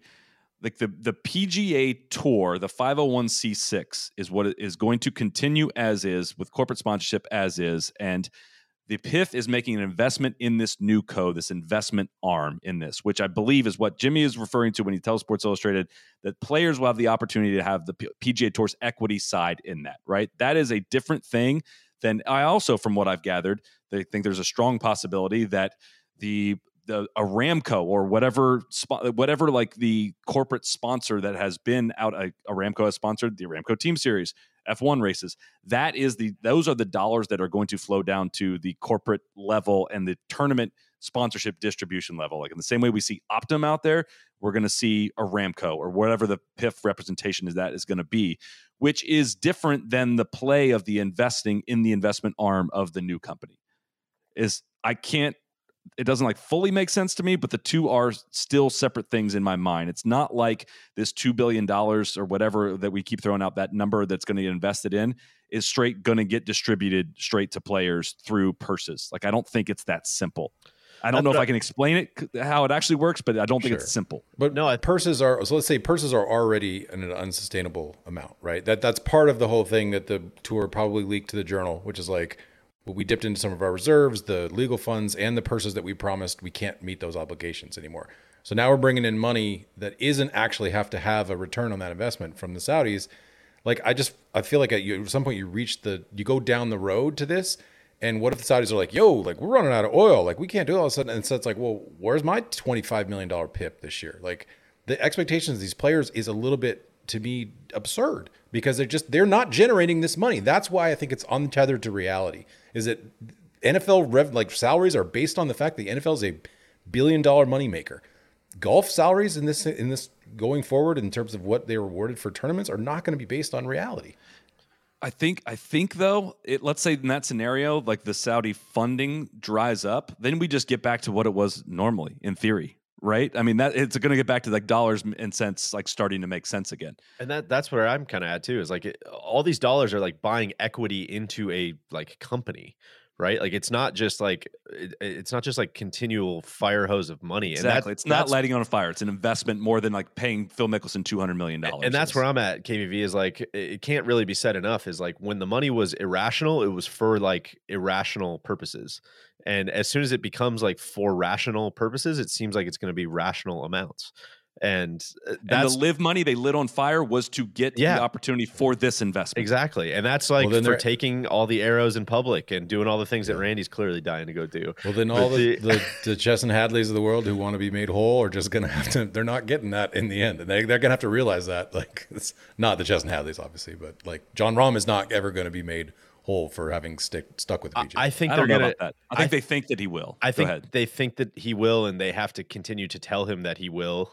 But like, I'm with you that like, I don't know how that works unless like this thing is so wildly successful, which brings me back to the point, Randy, you and I were talking about is like, man, what there was just like so much headroom on the like super niche game of golf that, you know, as I said the other day, from the minds of from the people who brought you the FedEx Cup and the Fireballs comes like this product that just is going to take the world by storm. Like, I don't think that's going to happen. But it's such a good point. That just needs to be that underline that.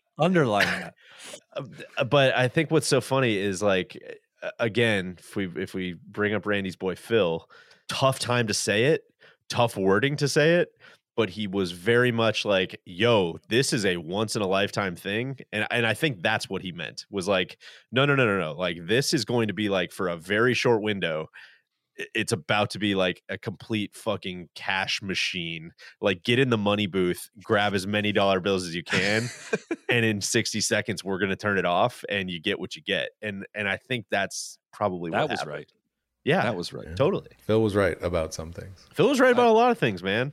He was a like complete showed in how he did it. For sure. He was wrong about a lot of things, but he was definitely right about a lot of things. A lot of things that weren't like hard to like the stars were subsidizing the rest of the tour. We all knew that. He was way off on like the tour, just fraudulently hiding a bunch of money for them and having $20 billion in unsold NFTs. Which again, TC pointed that out today too on Slack. But just shout out to all those people who thought the tour was hiding all this money because apparently that ain't the case because they just I don't know. They never put the NFTs up for sale. I mean, maybe they could have if they'd have jumped on that and then the market was hot. Like Logan Paul might have bought one. Like you never know. He was also right about the Saudis being scary motherfuckers that throw gay people off buildings. When he said that, he was right about that part. Yeah, so you do got to give it to him. Quote, you got to hand it to him on that one. But I guess the part that I'm like pre-mad about is we're going to get into this cycle where like Phil taking $200 million, leaving, cooperating with the Department of Justice in an antitrust suit against the PGA Tour and starting a lawsuit called Mickelson et al. All while, glad handing all the Saudis and doing all that is going to get lumped in the same bucket as like, oh, well, Rory's playing for it now. Those two are the same thing. This totally real equivalence is the same thing. It's 100% of where we're headed in all of this dumbass shit.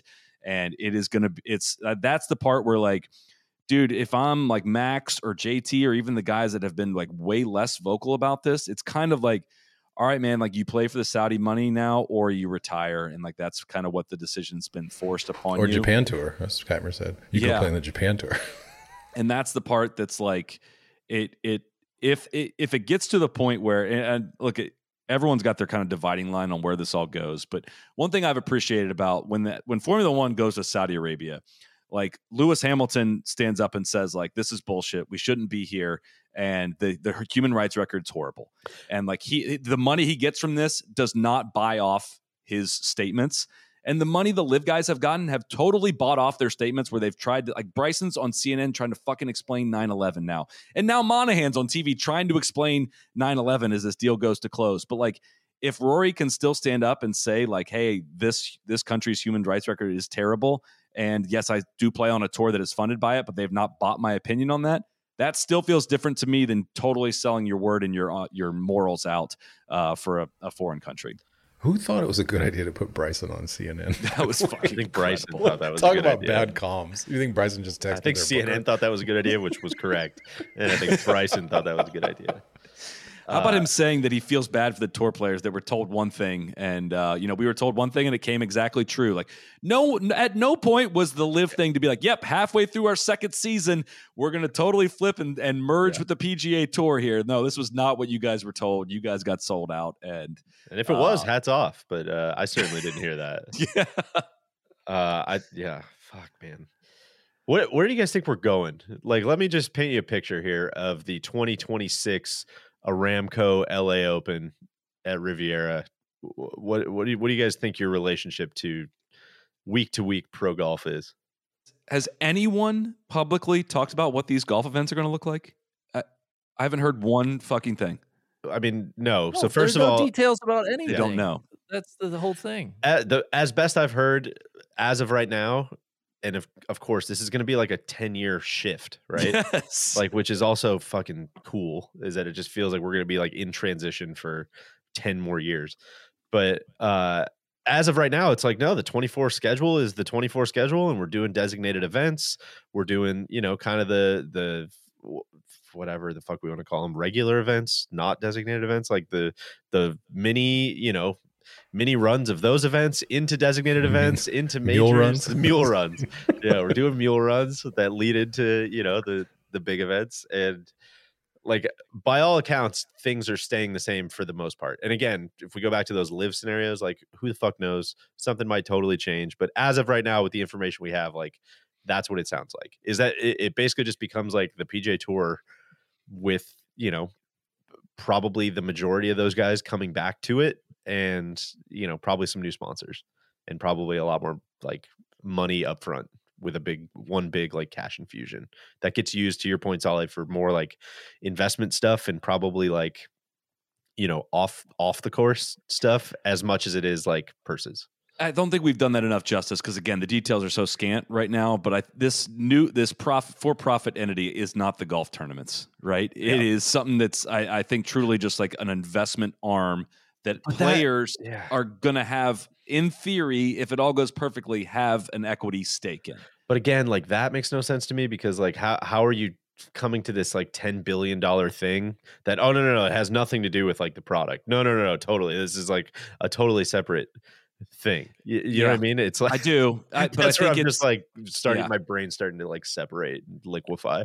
But I think that's what I would love somebody to define what this means. But like, the commercial interests of the PGA Tour are transferred and owned by this entity, right? I need that part explained to me, like what that is. But the tournaments are not run by the for-profit entity. It's still confusing as shit. But I just think that like, like, I think, again, the example I used was like, I think there is going to be PIF money through Aramco or whatever it is that comes to the PGA Tour, and there's PIF investment that goes into the new company, and they're same thing, but they're two separate funnels. Do you think, maybe this is just hitting me, but who the fuck knows? Do you think the fact that we can't even fucking explain it maybe like leads you to believe that golf might just be like a little too complicated as it's currently set up? You know what I mean? It's like, and that's what it keeps coming back to. Like, Kev, we were talking about it earlier. Is like, how do you keep, I use my cruise ship analogy. Like, the cruise ship has just gotten so big, and the engine has essentially like stayed the same. And you're trying to run this giant cruise ship without owning the Masters, the US Open, the PGA Championship, the Open Championship, and the Ryder Cup. Although maybe you own half the Ryder Cup now. Who the fuck knows what's going on with that? But like, I don't get how you just continue to like make these guys 95% of their money without taking advantage of any of the biggest events and the events that people care about. It just makes, like, how much longer can that keep going? I'm taking crazy pills. Yeah, I the big thing that was popping in my head was, what are they going to try to buy if this sort of goes through? If it's all rolled up into one, and it's like a monopoly, and we have all this money influx of, like, keep joking about, does the tour want to buy Pebble Beach? If they do, please redesign part of it, and it's better. Spin the greens. But like, what if they try to buy, I don't know, the RNA? Like, is it possible to buy the RNA? I don't know. Like, is it possible to buy the USGA? I have no idea. These are things that are way beyond like my expertise. But why would they not try? Like, if you're telling me like, oh, we own the day-to-day operations of golf, but not something that actually people give a shit about, well, fuck, then let's try to buy this or whatever. I don't think there's any scenario where they could buy the Masters, but I don't know. Never say never. Yeah, it's true. I mean, what if they buy an OEM? Like, yeah. Go ahead, Rainey. What if they buy a Titleist? Yeah. Then we're really owned by the PGA Tour. What if they buy this podcast, huh, guys? Oh my God. No, DJ, to your point, I was just going to say, kind of circling back, I I'll stand up for Mickelson a little bit. Like all of that you just said about the tour and like this doesn't make sense and how is this sustainable? Imagine if you felt that way as a member of the PGA Tour and simultaneously felt completely helpless to affect any change on that organization. I would push back on that just a little bit, on like probably one or two other ways that he could have explored. Do you think he could have sought representation? What, you think he got it? You leadership. think he put a fucking bulletin board in the locker room and said, "Hey guys, I got some thoughts. I'd love to get together and chat about this." Like I think wasn't he? Also, I need money really fucking fast.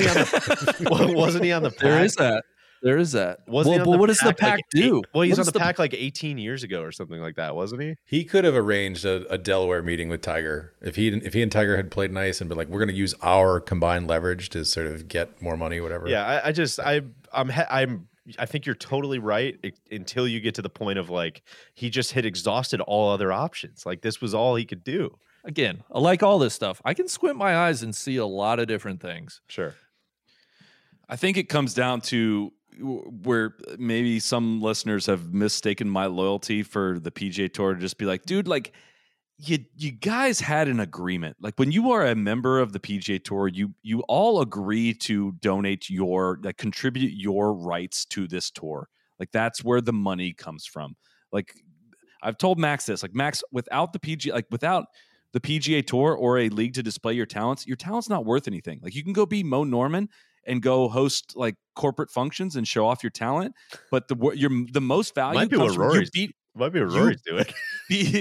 from you beating like other top players and like them selling the market around that. And that is kind of the whole deal of how the tour works. And you have an agreement to say like, dude, you're not going to go play competing events. You're not going to play North American events, blah, blah, blah. And that's like that middle finger towards all the people that were left behind is where it's like really a struggle to like Phil lining his own pockets is the reason this happened. If there's no $200 million, Phil doesn't do this to reshape professional golf. Like there's none of that. It's totally self-indulgent. But we see that in every sport. You know, we like golfers want to be just like other pro athletes. We see that from the player side and the owner side in every other sport. Other sports, though, with the collective bargaining, they make sacrifices for each other. They're very much like Aaron Rodgers and Tom Brady and those people. They could command more money if there was no union. LeBron James could be paid infinite amounts of money if they were not like, all right, the collective good of like dragging this 12 man towards us is good for all of us. And like LeBron has been part of the labor negotiation. All that stuff. Well, that's where I don't think the players. They're independent contractors. They don't. I know. I'm saying they don't necessarily. If they had wanted to, look, they can't unionize on a nonprofit or whatever. But like, if at some point in the world, if they had decided to when Jack and Arnie had decided to bust away, they could have had like organized labor. They could have decided our collective. We're going to do good for the sort of lower level kind of touring tour pros. Like, I don't necessarily agree with that. I'm just saying I'm an independent contractor. Like what KVV? What do I care about your individual media rights? Well, but that's what you've agreed to. You're an independent contractor in name, but you're a member of the PGA Tour. You have given your media rights to the PGA Tour. Right. Well, my point was we see, I don't know, what's a good example? Some player who has a contract agreement, Lamar Jackson has a contract agreement with the Baltimore Ravens, who all of a sudden, I don't feel I'm worth that. I'm going to hold out until we can come to the table and agree to a new contract. That's my point. I'm saying, but every time there's a collective bargaining agreement thing in the NFL, like all those guys could be like, you know what, fuck the union. Like we'll just go across the picket line. We'll play as independent contractors from now going forward. And they don't do that. They decide, look, collectively we're better off together. And golf has there's no chance that would ever happen in golf. I don't know. Maybe we're talking past each other and making points that are totally disconnected from each other. But I think I just don't see the. Look, they have an opportunity to be sort of selfless for the good of the game. I think it's a stupid saying, but I think like in other sports, they do sort of grasp like, all right, like our league is healthier in the long run if we're sort of working together towards some larger goal instead of every man being out for himself. I think, Solly, to your point, I feel like we would be talking out of both sides of our mouth a little bit too if we were to say like, man, this is the logical conclusion. How did they not reach it sooner? And also like, why didn't Phil just squash this? And you know what I mean? Like eventually there was going to be, if it wasn't Phil, there was going to be a powder keg that kicked this thing off to to get it going, which I think is probably maybe some of Randy's point, right? Is like, and if you don't want to be that person, like that's great. And Rory, like you don't have to be that person, and he probably sleeps a lot better than Phil does, to be honest. And but I think it was going to happen eventually, right? And so I think Phil probably saw it as like dumb money came along. Yeah. If like stupid money came along was the only way. Like Phil doesn't go do this for like the same amount of money he would have made on the PGA Tour. Right. There's no way. Like it was all about the huge ass payday that went along. Bryson said that part out loud on CNN. Like, we were compensated for this, for taking the risk. Like that's what we were compensated for. I'm still convinced Phil didn't really want to do this. That it was the fact that he used the word leverage in that Shipnuck quote. He was really trying to walk it up right to the line, get as much sort of as he could from the tour. He was going to back away, and then once the quotes came out, I think he didn't understand how book excerpts work out. The smartest man in the room. Once that book excerpt dropped, he thought he was going to walk it back before the actual book came back and be like, "Yeah, look what I was doing. I was playing both sides, so I was come out ahead." He was like, all right, well, now I got to go. And then part of his anger was like, well, fuck you guys. Like, I was trying to do this for all you. I was trying to basically bend the suits over to get us paid. Well, I don't think that was really true, but I think I really, that's my deep down theory, is that Phil didn't really actually want to leave. We have talked a lot on this show tonight, basically as if this deal is going to go through, after starting it with like, yo, this doesn't look like it's going to go through for a lot of different reasons. You guys want to help me game out what happens if it doesn't go through? Either by the players shooting it down or by the Department of Justice shooting it down, or FTC. I don't even know how that works, but it doesn't seem great. Certainly, of course, with that, with that preface on all of my comments as well, I have no idea how this is going to go. I think that it's interesting, like I said an hour ago, from the live perspective, is like, man, if it falls apart now, how is Yasser not feeling like it's win-win for me, man? I don't care if it goes ahead. It's awesome. Then I get what I wanted and what I kind of was aiming for at the start of this deal. And if it doesn't go through, then like my league just got supercharged because all these guys hate their commissioner. Which I will say, the one thing with Yasser, I think we're quick to assume he's automatically telling the truth to one side and not the other. Yeah. And he absolutely could be telling the truth all the way to Jimmy and Jay and all of these guys. But if we do believe he's cold enough to essentially stab all the live players and employees in the back, I'm not putting it past him for him to stab the PGA and some big hitters on the other side as well. I just want to insert that. The only thing I would push back on just a hair on that would be, like, I think people who are coming to this think that all he does is like run Saudi golf. Like, this is such a small part of what he does. And so what I don't think he wants to do is, like, we just mentioned, like, hey, Jay has the ear of all the top CEOs in, the country, certainly, and a lot of them around the world, and blah, blah, blah. The last thing he wants to do is just be like, man, I totally knifed this Monahan guy so I could get the cliques like a better bargaining position going into the 2024 season. Like, I don't think that, like, he's not a fucking like super villain. Like, I don't think that's the goal. I think the goal is to like do better business. And I think what does a lot better business is knifing Martin Keimer than it is knifing like the PGA Tour board. And all of their corporate sponsors. Just to point out, overseeing Aramco is a way more important job. Yeah. Sorry, that's what his main job is, to obviously overseeing the PIF, but like being the president, CEO of Aramco. Yeah, and I think I agree with that, Deej, but I do want to say I'm not willing to say that 100%.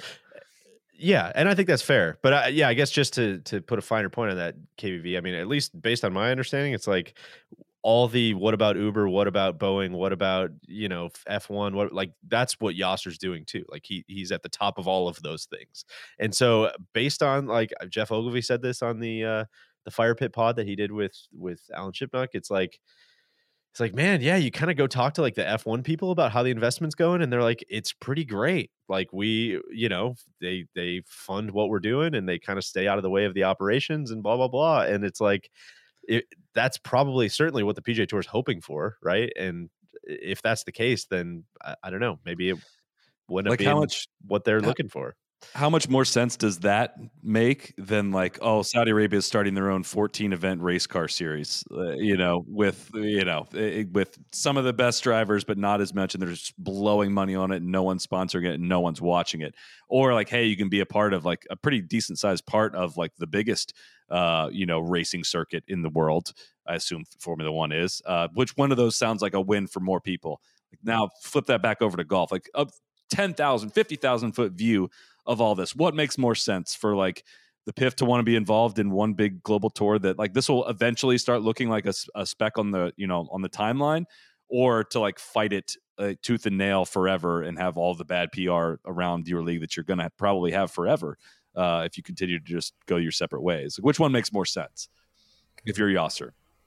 I think the part that I keep wrestling with is, so if you read a lot about Saudi Arabia, like MBS was certainly the reason that the U.S. wanted to make him an ally, and certainly the reason that Jared Kushner was like, no, I'm going to be like close friends with this person.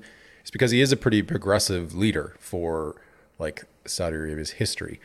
And so if you sort of think about, or what's the alternative to MBS? Well, it's probably something much worse. And if you read a lot about that, it's like he's kind of like keeping some of the much more hardliners at bay. And so and I think it's probably naive certainly to say this, if you're thinking about, let's give them the benefit of the doubt. They want to move the country a little bit away from oil, probably a good thing in the long run. They want to become a more progressive society. They want to make this city, on the western coast of Saudi Arabia, like a tourist destination. They want foreign investment. They want to kind of open up their country. I'd say they want the perception of that more than right. They want the actual That's what thing. I'm getting to is I think anybody who actually studies this human rights stuff tell you that it is all perception based. Yeah. It is not actually truth. That they still want to sort of torture gay people behind the scenes. They still want to crush dissent. There's absolutely no free press in Saudi Arabia, and so I think the sheen of it is sort of like good intentions, and the reality of it is much different. And that's where it's hard to sort of square. It's like, if you could, like, I don't think Yasser is like an evil guy. Like, he's someone who probably is seen as a pretty progressive person. He went to Harvard Business School. He wants to kind of, move his country in the direction of being respected on a worldwide scale and not seen as like, thugs.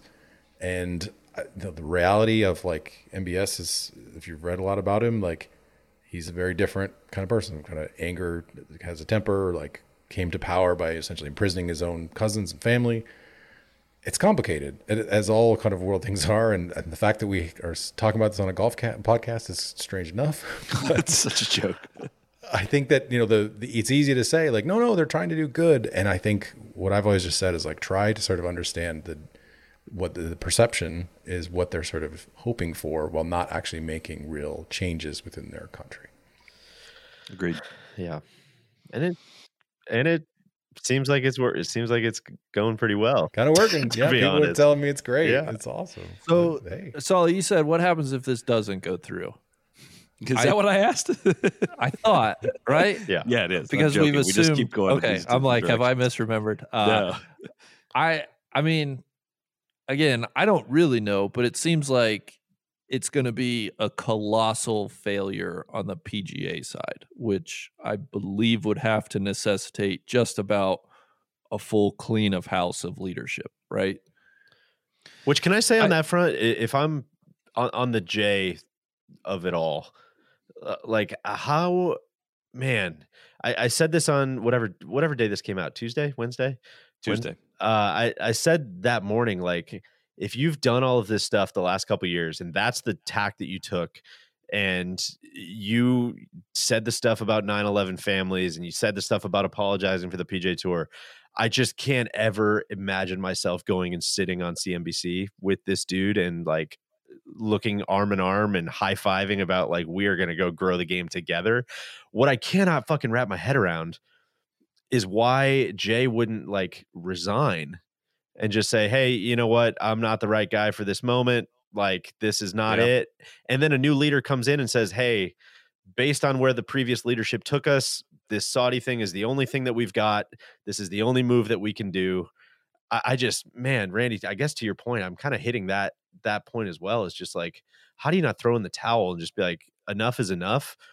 unless there's some sort of like fucking savior complex going on or something. And true, like only I can fix this. I drove us into this snowstorm. I'm going to keep driving until we get out.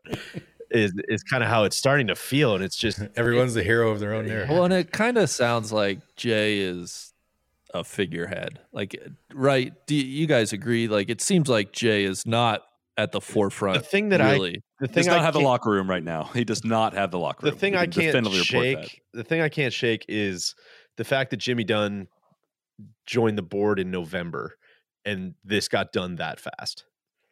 Do you know what I mean? Like having him come in, and who knows, maybe all this groundwork. I mean, actually, no, I'm not going to say who knows, because Jimmy Dunn's the guy that fucking reached out and like got the ball rolling. I was going to say, maybe all this groundwork was done before, but like, no, it wasn't, clearly.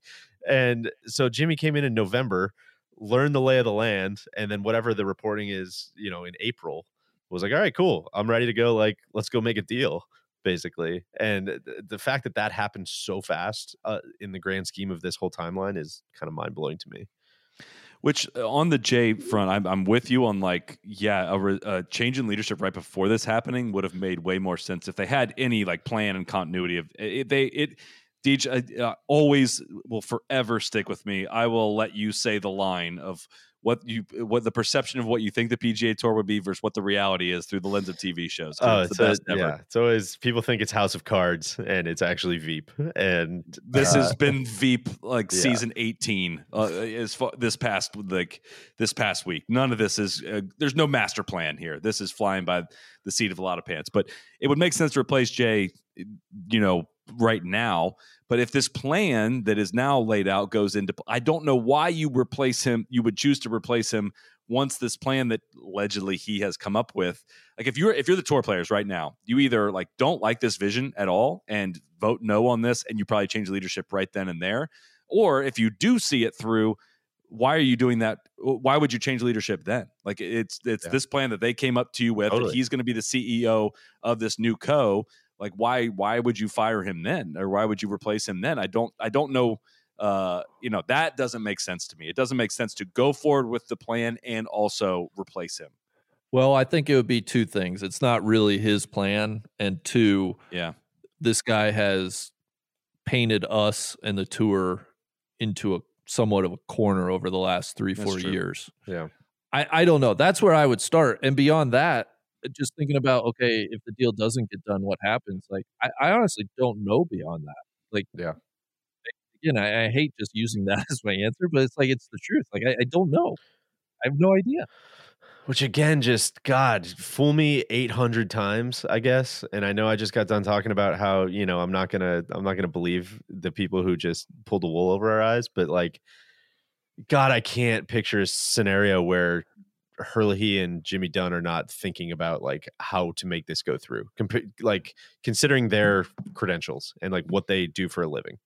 I just don't know how you stand up this thing that is, unless they feel like they, I won't say they have less to risk, but like Jay's head's kind of on the stake, I guess. Well, it's also what's interesting. Oh, sorry, go ahead, Solly. I was just going to say quickly, like it also. That's where I'm at with like the antitrust stuff. Like if it gets stopped on the antitrust grounds and they didn't intend for it to get stopped, which I can't even game theory out why that would be the case. If it gets stopped, then these people are way more incompetent than I could have ever even imagined. Like it seems too right. You see what I mean? It seems too obvious that it would get stopped. So they have to know something. Like these people unless are they're not desperate. dumb people. Unless they're desperate.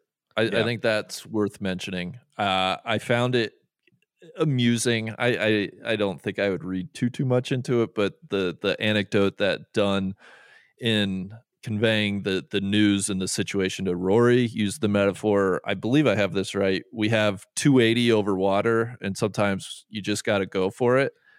Like, that's not a high percentage shot. And I'm not sure if we just picked maybe not the best Nick metaphor. Taylor hit a couple of those little squirters during the That's a 5-wood for Rory, yeah. Randy. Maybe he was trying to speak to Rory's language and be like, I got that. It's not a wedge, Rory. We could do this shot. To me, it's like, man, there's a lot of room to go wrong with that. What do you guys make of, and I think Sally Jenkins has been the one national personality that I've seen kind of hammering on this.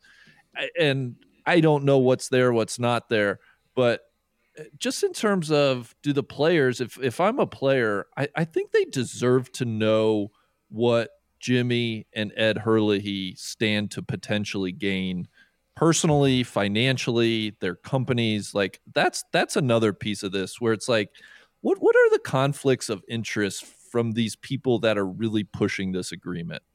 It is certainly on the list of like things we need answers to. One of which, like, hey, what the hell is this thing? I think, yeah, that's probably definitely, on the list.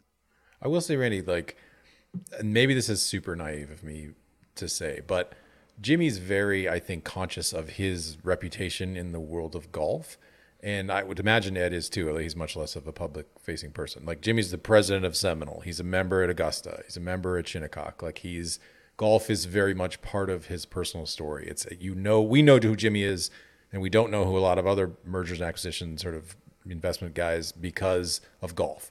I don't think that Jimmy would sell out golf for like $2-3 million for his own sort of firm just because like it's $2-3 million. Like he sees himself as someone who's saving the PGA Tour and professional golf. And so while they might benefit, certainly someone has to get paid for all of this work going through, and it's probably him, his firm and Ed's firm. But maybe it's just naive of me to say this. I just don't believe really that there's an amount of money that would have them light their reputations on fire in that sense going forward. There's something to do with like the honor of golf and like what their reputation means within the golf community. I don't know if I think they would do it like with malicious intent, but you could convince me of Jimmy perhaps wanting to be the person that quote unquote saved professional golf as a huge motivating factor. And certainly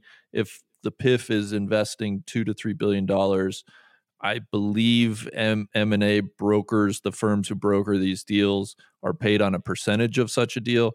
And so Ed himself might not be like, but there just is enough conflict of interest, potential conflict of interest, where if I was a player, it would absolutely be something I would need to know airtight. Like you got to tell me exactly what your motivations, what you seek to gain, all of that.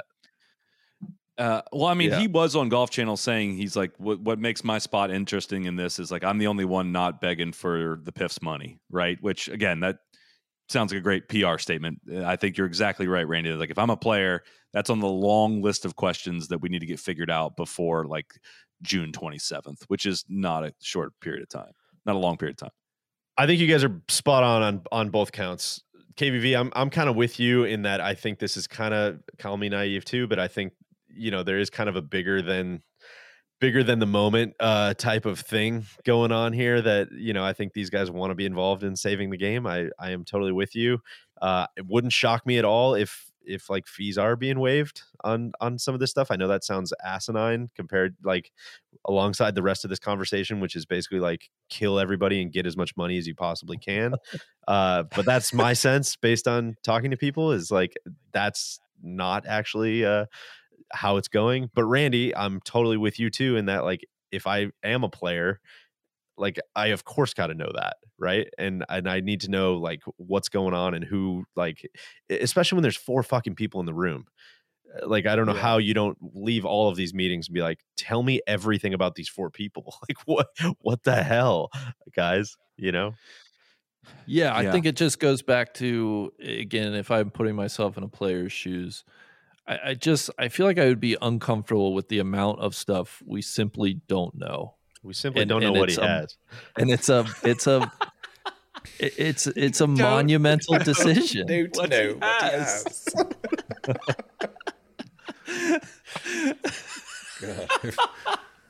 I hope all things can always come back to Chappelle's show, which is like 20 years old now. We're talking about a lot of the same conversation, to be honest. But I know. We don't know what he has. Aluminum tube. Gosh, guys, I really thought, I don't know what I thought. You want to get to just a couple questions we got sent in? I mean, I think we've properly covered our thoughts on Monahan's future tenure, but we got a lot of questions about that. Power Draw Lefty, are you sellouts for covering Saudi golf? You guys have any answers to that question? Dude, this is so stupid. Go ahead, DJ. No, this is where I get to the point of like I feel very confident that I'm not speaking out of both sides of my mouth in that like for all the people who are like, oh, you fucking ride an Uber, you ride in a Boeing airplane. It's like, yeah, dude, I do. I just took an Uber to the train station.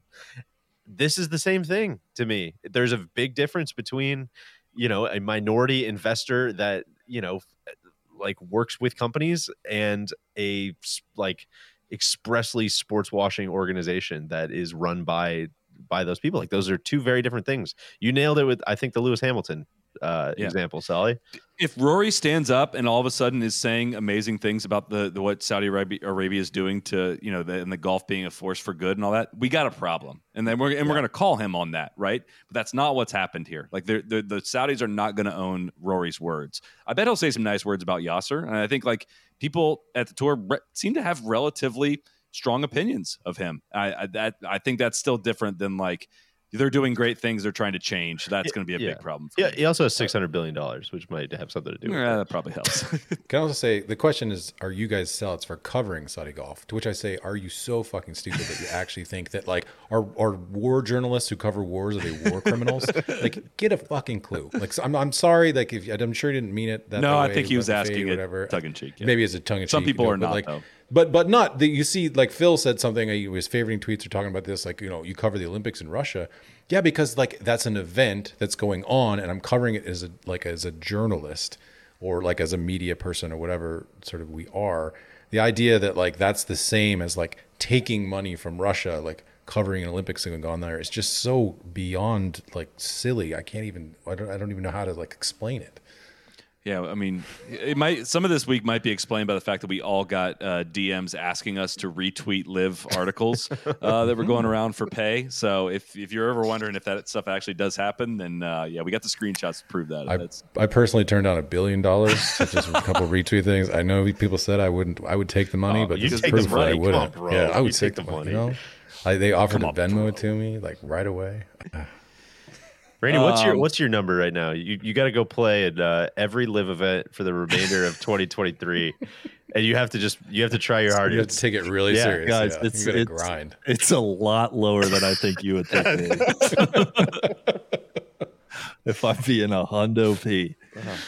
I'm sure that'll probably close this topic for the rest of the year, and we can get back to the golf here in the coming week. It is U.S. Open week coming into this. We had Ashley Buhai won the ShopRite. It was her second LPGA Tour win, fourth worldwide win in the last 10 months. She won the Women's British Open last year at Muirfield, if you will remember. Randy, any color to add to that? I'm not going to lie, the golf world was kind of sucked up into a vacuum this week, and I didn't catch a whole lot else. I'm not going to lie either. That goes for me as well. I will say I think through no fault of their own, the women's game is going to take a bit of a back seat this weekend and next week. But then I look forward to the KPMG the week after the U.S. Open and, of course, the U.S. Women's Open the first week of July, where we will be heavy into the women's game. So not a lot of color to add there, unfortunately. Adrian Dumont de Chassard. I hope I there's no chance I got that right. Adrian Dumont Deschart. Deschart? I think that actually is what it is. He wins in his. I was trying to be nice. Okay, ILL, what it was, baby. Apologies to the Deschart family if you waited this long in the podcast. Exactly. This guy's a heavy hitter, man. This is a big deal. Wins in his first start on the Korn Ferry Tour after finishing third in PGA Tour U, immediately reaping the benefits of the much faster promotion system that the PGA Tour has implemented finally. PGA Tour U's sick. For those that don't know, the way it works is the top 5 basically all go directly into the PGA Tour ecosystem. So if you stayed in college and you played all 4 years or 6 years like Ludwig did, you go to just kidding. You played 4. DC's going to get you. He's just 23 and a half years old. You are rewarded if you're top 5 points earners. You're rewarded with a direct path to, if you finish number 1, like Ludwig Aberg did, you get a PGA Tour card right away, which is why he was in the field at Canadian Open and already finished whatever we said T25, which is incredible and awesome for him.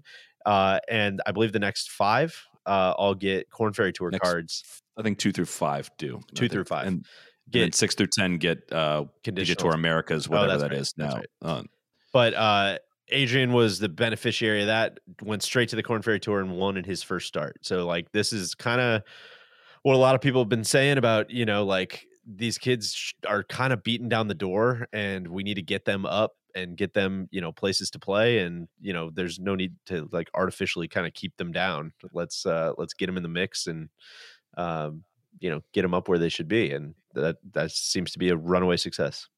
I'm going to leave you guys with this question after all of our discussion. Just what do you think like the chances are, or what do you think the best case is that like at the end of this, whenever that may be, whenever the dust settles, whenever that possibly could be, that like the golf world from a golf fan perspective, that we end up better off than what we were before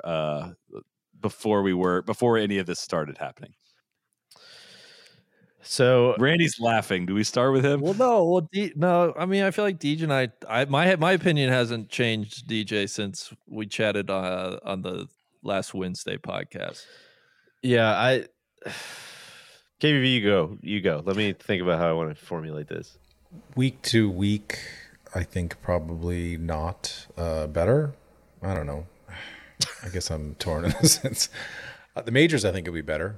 Because the majors are clearly what we can all agree on matters, and I think that the attempt to sort of elevate week to week on the PGA Tour, like you're telling me it's all awesome, like every week is just so awesome over and over again, like and the players is so awesome, like this to me sort of revealed like, yeah, you guys are just kind of full of it. Like I don't care about money, I don't care how much money you guys get, none of that is interesting to me.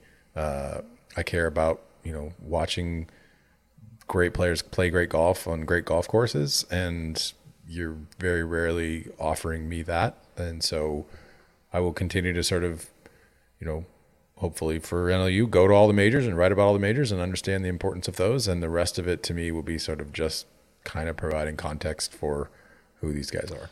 So I think that's extremely well said. And I want to leave a little bit of opening and oxygen for the idea that, again, maybe there's some radical ass format that they come up with that has like way more upside than the week to week PGA Tour now, right? And I use the live example like genuinely, like if they look at it and they say team golf is going to be way more successful for X, Y, and Z reasons, therefore we're pivoting to entirely team golf.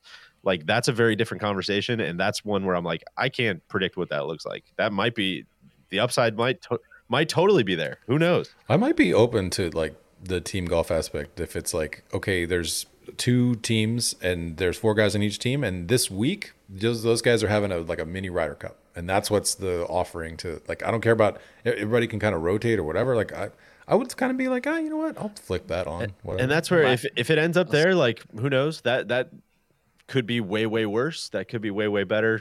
Truly can't call it at this time. But KVV, I'm with you on. Real quick, just laugh at that. Laugh at this if you want, though. But the TGL is a thing that Tiger Woods and Rory McIlroy are involved in, and like I don't know how you tack on. I don't know how they're going to tack on like more team golf into that. I really don't. Right.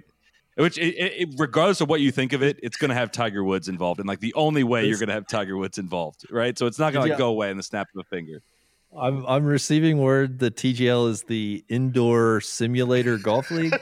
I'm not asking you to be a blind supporter of this. I'm saying Tiger and Rory are involved, which makes it harder for it to go away, and that is going to be where we see Tiger Woods playing golf. Again, I struggle to think of like how exactly they're going to do both of those things. God, you're just talking about it like they're porting him into the Matrix. I thought it was like going to be like Top Golf. Downloading we Tiger get to see into them TGL. like having drinks and no. It's like they're playing video games essentially. And now they're having like it seems like they're doing all the like very faux serious teams like Los Angeles Golf Club, just golf but louder basically. Serena Williams and her husband Alexis Ohanian, both investors in the first team or owners. Solly, I'm glad you brought it up. It's part of the landscape, but part of the equation. I'm not going to be taking TGL questions at this time.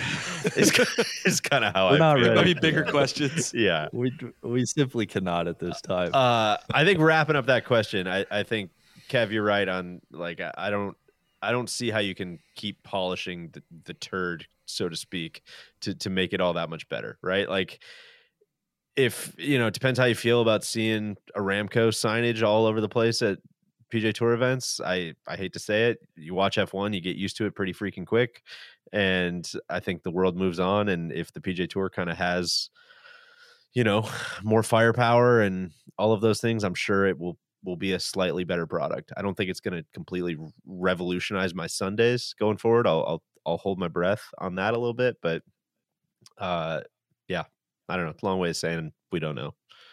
I think I'm with you guys. I'm 39 years old. I've probably been watching PGA Tour golf in some form or fashion for 25 years. And it's outside of a week where there's a good fit. Like, my point is, it's never done it for me. And so I don't have an expectation that week to week PGA Tour golf is really ever going to be the thing that I love about golf. KV, I love how you said it's context for the majors. And then, I think this week has really made me think about, like, why do I love golf? And a lot of times that's for the actual experience that I have playing it with friends and family, or sometimes just by myself. So I don't know what I'm not, and I don't even want to put this on like leadership necessarily. I'm just not sure what it would be that would be like, oh my God, I gotta watch this week. I got to, guys. I don't know if that even exists for me. It needs to be a player. It needs to be like a Rose Zhang like player that we all get really excited about and becomes must-see TV, I think. I mean, I just don't. There's players that we like in this generation and that are fun to watch, but there's no Tiger and Phil as of right now that are, unless Spieth starts doing it again. Spieth is the one that is like, oh, I'm not going to miss that when he's in contention. But the rest don't jump the same way off the page to me. Yeah. The next Tiger's out there, probably. It's probably 11 years old, something, just biding her time. Which does go back to, like, how could they make golf more interesting to me week to week? KBV, you said courses, which I think fits hand in hand with some type of technology rollback, either on the equipment and or the ball. Perhaps it's like, guys, we don't have to play 49 weeks of the year. Like, maybe there are things, but I just have no confidence that the tour will go down those avenues. I thought the fan was like at the height of our most complaining about the PGA Tour, the fan was so far down the priority list. Where do you think the fan's sitting right now? Can you go far? We can't pull over any farther. We can't be farther down the priority list. Like, they're not even like trotting out the talking points of like how great this is going to be for fans yet, because there are just obviously no details yet. So that's why I feel like it's just like a pass through now. It's like it's just a way to redistribute money. Like, the fans are totally irrelevant to any of it. They'll dress it up and be like, no, definitely the fans are here, but like they don't give a shit. Like, that doesn't matter as you have billions of dollars in a spigot that gets turned on. Oh man, this conversation just always gets so depressing. But it's like, well, why don't we end it and let's go to the fucking major week that I'm extremely excited about. Like, there's no reason this conversation should drown out a week that we are really, really excited about. I think we had to jam 3 shows into this week to cover it because it is obviously extremely important, but like, it's not going to ruin US Open week for me. Maybe a little bit, but not all the way. No, it's going to bring it all back into focus, man. Somebody's going to go win a major this week. It's going to change their life. It's going to change their Wikipedia page. It's going to change how we, how we view people. It's like, God, the PGA was such a blast. I had such a good time. And now I want to go. I can't wait to see what Brooks does this week. And what does that have to do with like the Travelers Championship? Nothing. And it's never going to have anything to do with it, and that's, I'm with you guys. We're on to LA, man. Well, let's wrap it. Long episode, long ass week. I'm ready to get some sleep and what's guaranteed to be another long ass week with a lot of freaking golf. We'll be out at LACC for a few days. KVV will be out here all week, arriving, I believe, on Monday. And we will be bringing you live shows on Thursday, Friday, Saturday, and Sunday, like we do for all majors. We'll have a preview pod out overnight, Monday into Tuesday. And very excited for LACC. I've heard great reviews of the weather and the course and the setup so far, and excited to get out there and check it out tomorrow. So thank you, everyone, for tuning in this past week. Thanks to all the crew for scrambling to cover it as well, or as much as we have in the past week. It was As you might imagine, Tuesday was a record amount of downloads in about a 24-hour period that we've ever had on anywhere on our show, and definitely a record tuning into the show live and that I watched it on YouTube. So we thank everyone for the support and turning to us this week to help you, provide some content through a very tumultuous time. And hopefully, I promise we've probably never worked harder in a week to get as much information to be able to paint the picture as clearly as we possibly can, and we're doing that to the best of our ability. So thank you for all that have helped with that and contributed to that, and to you guys as well. So without any further delay, on to the golf that counts and not the golf for money. So let's go into U.S. Open week, and we'll see you guys later this week. Cheers. Cheers. Be the right club. Be the right club today. Johnny, that's better than most. How about in? That is better than most. Better than most.